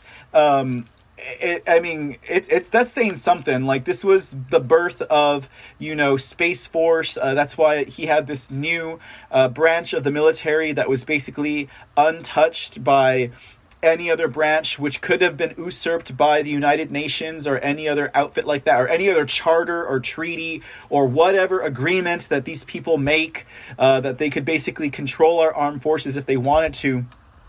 But that is basically that. Now, we're going to watch the second video, and then we'll be wrapping up the C report for today. This one... Oh, that's some alliteration. Consonants, guys. Consonants. All right. This is the second part. It's about 15, 16 minutes or so. And it goes into furthermore what the NRO does, how it operates, how they do that through Space Force. and through President Trump. Really good information, if you ask me. So let's go ahead and get that beautiful bean footage a-rollin'. Did you catch President Trump's New Year's resolution, or did you miss it? Ignition, liftoff, Deperno to the Falcon, Space Force inaugural launch. While New York was posturing with China and the European Union during the New Year's celebration, a major game change was about to take place, derailing something that has been in place for a very long time. Stage separation confirmed. And there is stage separation and second engine start. You can see that second engine on your right screen. The declassification of the NRO in 1999 revealed a back channel that gave the executive branch additional protections from potential coup operations stemming from the intelligence community. A hidden chain of command within the intelligence community and continuity of government structure at the president's disposal. 9/11 allowed a separate chain of command to set up, creating a more formidable deep state shadow government built around perpetual continuity of government national emergencies. We take the continuity of government issue very seriously. I have an obligation as the president, and my administration has an obligation to the American people to put measures in place that should somebody be successful in an attack in Washington, D.C., there's an ongoing government. Within this shadow government chain of command is the alternative command and control that is carrying out a coup against President Trump. Other agencies, some within the intelligence community, are part of a counter-coup operation. The deep state is aligned with globalization, the European Union, and certain other union deals with China, Russia, and the rest of the world. The counter-coup operation is protecting America First policies, seeing globalization as a threat to American sovereignty. Operatives like John Brennan work towards globalization by merging national interests into international interests, merging intelligence gathering from a national security interest into an international interest, outsourcing national intelligence to a privatized intelligence syndicate of overseas corporations. Insert Global Strategies Group. This shadow government would also have to have mechanisms, coups, assassinations, impeachments, etc. to protect itself in the event a real president gets elected and tries to eliminate or dismantle the deep state. For the president to get around the coup, for a counter-coup to be successful, an alternative chain of command had to be set up. Notice Trump staying in Mar-a-Lago? Notice the White House has been being redecorated, a little debugging perhaps. And then there was this. Tension rods released and payload deploy confirmed. Oh yeah, the day before World War III was supposedly breaking out, Space Force launched a curious payload that coincidentally went directly over Ukraine, Turkey, and Iraq. Of all places, just hours before the Iranian missile attack launched.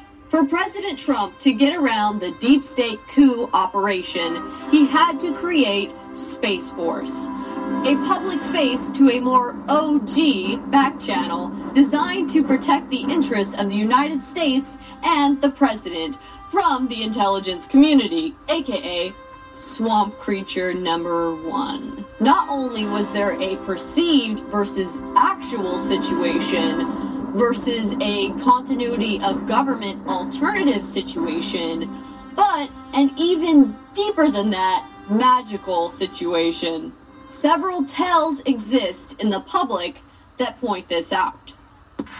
17 intelligence agencies supposedly signed off on the 2016 Russia election interference story. We have 17 intelligence agencies, civilian and military, who have all concluded that these espionage attacks, these cyber attacks, come from the highest levels of the Kremlin, and they are designed to influence our election. This turned out to be false, and the mainstream media had to issue retractions and fire people. Remember?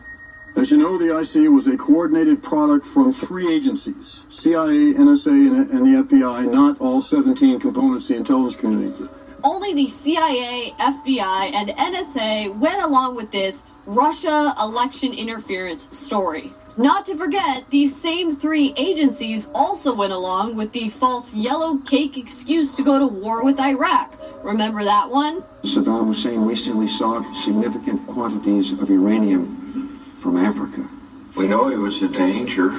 First, if there really was foreign interference in the election, then why didn't the Department of State's Bureau of Intelligence and Research provide a footnote? Second, why wasn't the Defense Intelligence Agency involved? Why wasn't the National Intelligence Council involved? All of these are signs that there was nothing there. By the way, the FBI is not an intelligence agency. They really are law enforcement, so only 2 intelligence agencies were actually involved in the Russia collusion story, the CIA and the NSA. If the Russia collusion story was real, there would have been footnotes from every intelligence agency involved, and since we don't have any footnotes, well, we know it's fake. But if it's fake, why didn't the other 15 intelligence agencies make public statements? Because they would have had to unmask themselves to do so.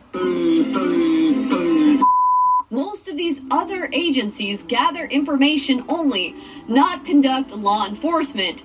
So, if the DOJ has its hands tied up or is corrupt, then all these guys can do is sit with their mouths shut, watching everything happen in slow motion, with their top secret Q clearances caught in a wedge. Hence, Space Force. By creating an additional branch of the military, Trump now has remedy, and it sure has pissed off the establishment. Today, we will make history. When the managers walk down the hall, we'll cross a threshold in history, delivering articles of impeachment against the President of the United States for abuse of power and obstruction of the House. I said the president has a New Year's resolution.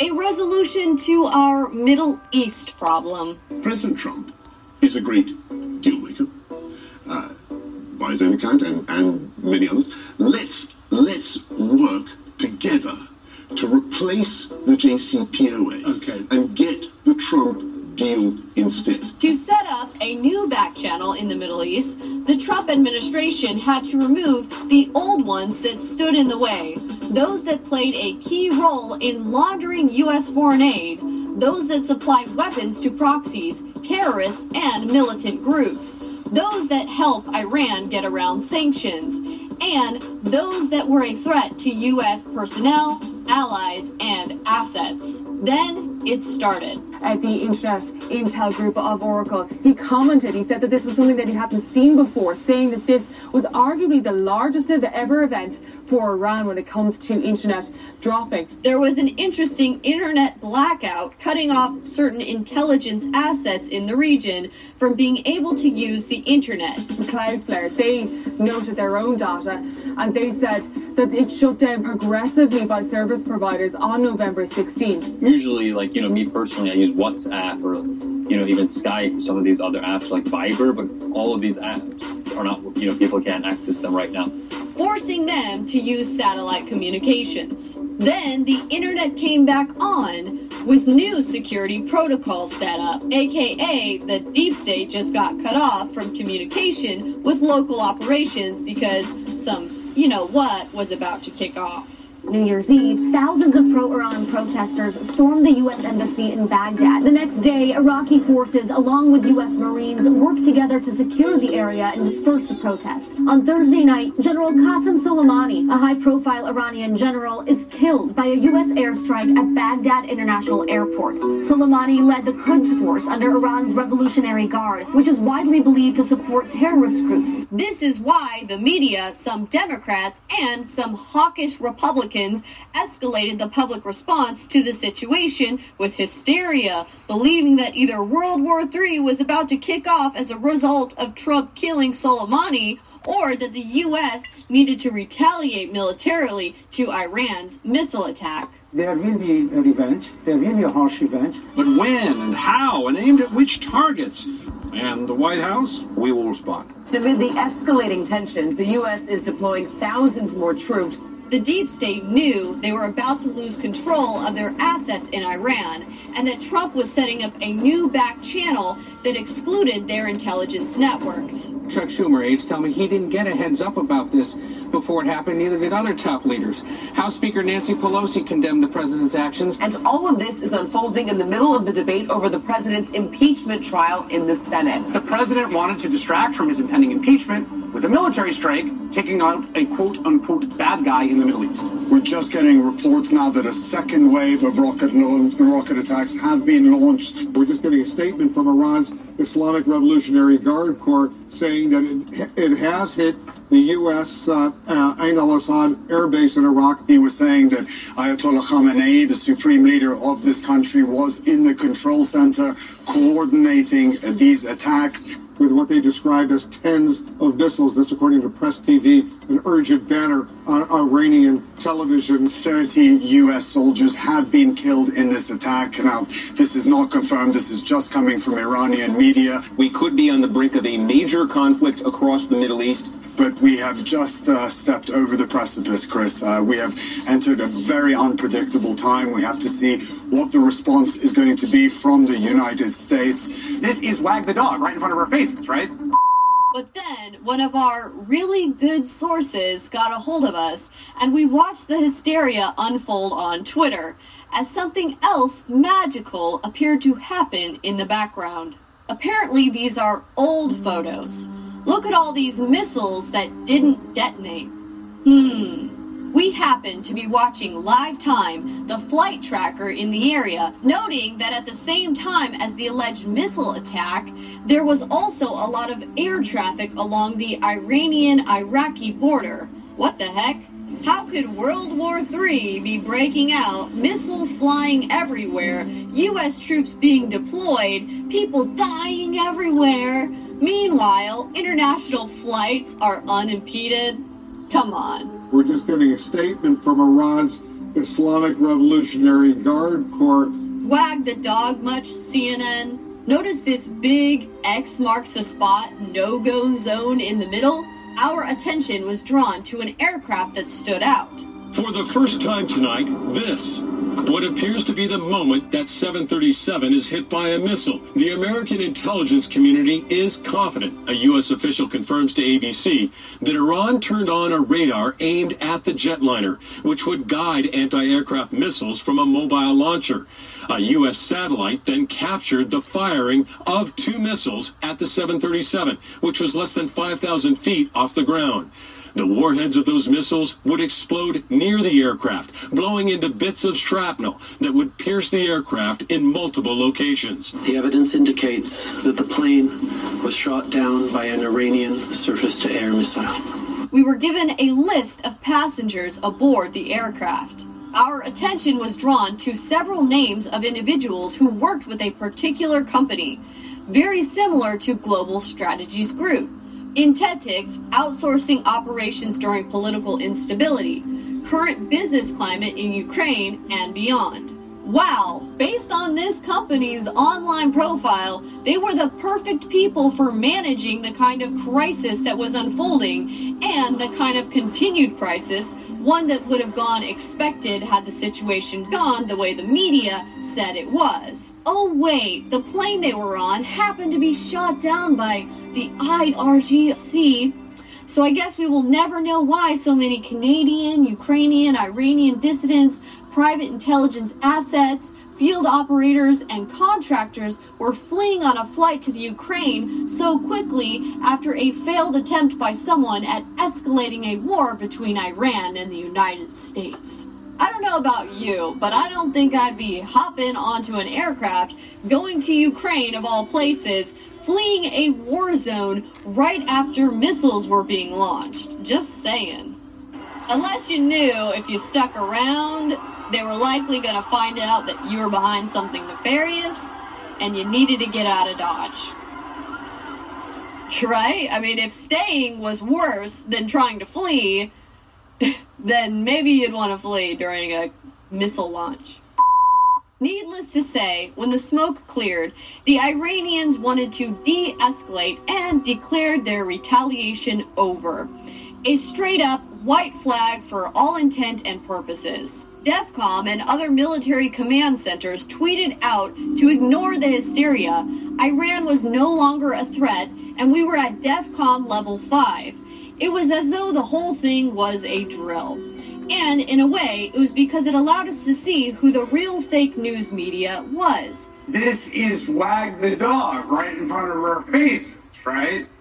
But it also served as cover while a new command and control system was set up. The way we found this out, we'll never tell anybody because it was magical and we're not going to compromise it. And the deep state shadow government was cut off from its biggest Middle East proxy, Iran. There's anger at the government on the streets in Tehran.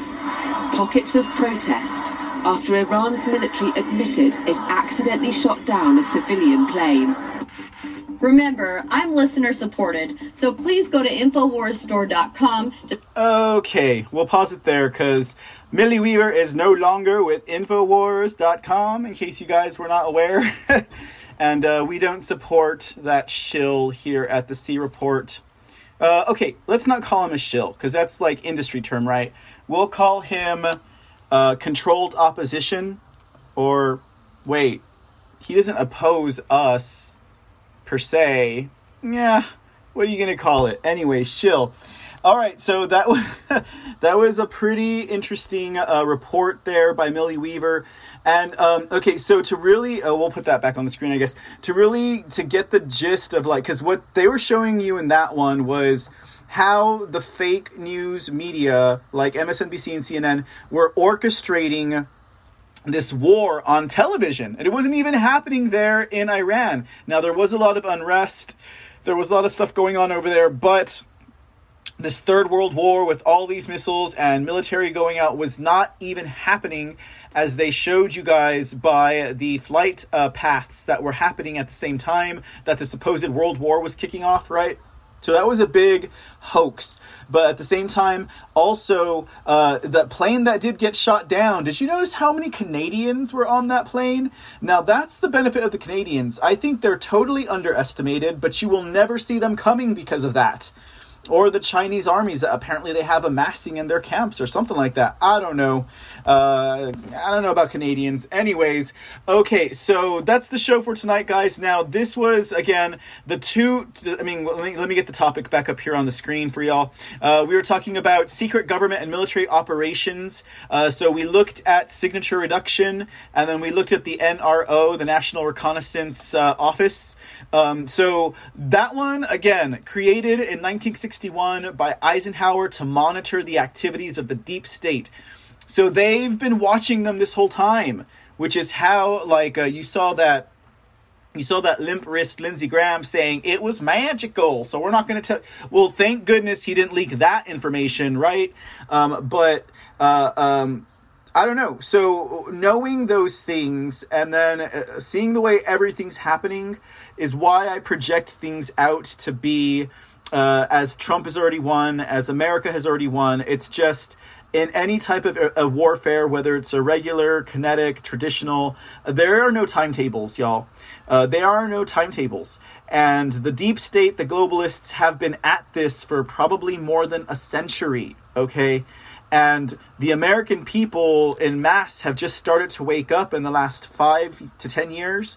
Great awakening to me was, the Trump years. To me, that was a great awakening because you did not have 80 million people turning out like that. You did not have the Amish coming off the mountain to come vote. You know what I mean? Like, when the Amish come to town, you know something's up, okay? And they're waving Trump flags on their stagecoaches and stuff like that. Like, something is up.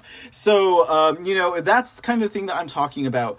That's why I don't easily black pill, and I don't go in that direction, because at the end of the day, for the people who've been working so hard on the front lines of the information war, whether that is people like Millie Weaver, or Tori Says, or individuals like that.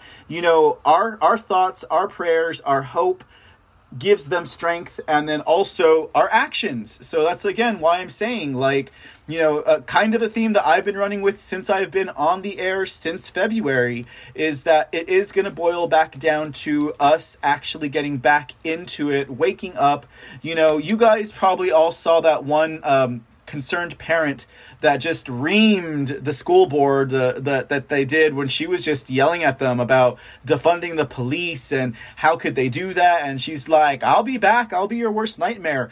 That kind of stuff, not only being vocal but also being active.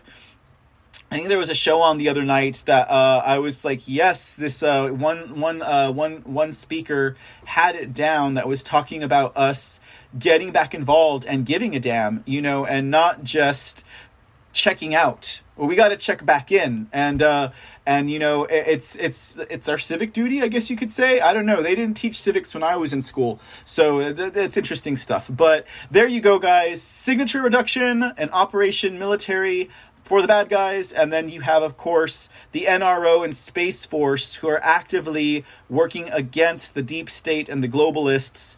And I think they're still working, honestly. I don't think that it ever stopped. But we'll see what happens. We have the Arizona audits to look forward to. We have the rest of the states coming into audit. I think once these things start to come, they're already coming to light, but once they're tangible, because they're already within our reach, but once we have our hands on them, I think things are going to move very fast, ladies and gentlemen. That's just my assessment. Don't take my word for it. Read the book. Okay, guys. All right. This is Mr. C signing out. Oh, wait. Before I forget, I need to also release the lotto ticket. And I'd like to also thank, let's see here, Blonde Blue, Lady Q. Okay, I'm just going to say this real quick. Babs the Ice Queen. I trust Tori. So, but that's not a conversation for here or there. Blonde Blue, Lady Ice Q. Blonde Blue Lady Q, thank you for your gifts and we talked about Tori during Shadowgate, Babs, just in case. So if you wanna, we can even have an offline conversation about that if you'd like. I wouldn't mind it.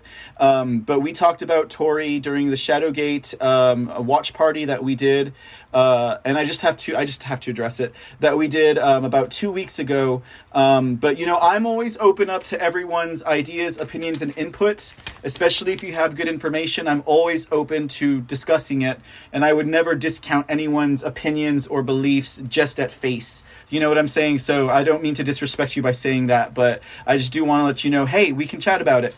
But okay, and then also Napkinator. We also had a gift of shades in there. There was, I think maybe it was Napkinator twice. I missed it, but we'll catch it on the recap, ladies and gentlemen. But in the meantime, I will talk with you guys later. You'll have a great Friday evening, and you'll have a great weekend. We'll see you back here on the C Report next week on Monday. All right, wait.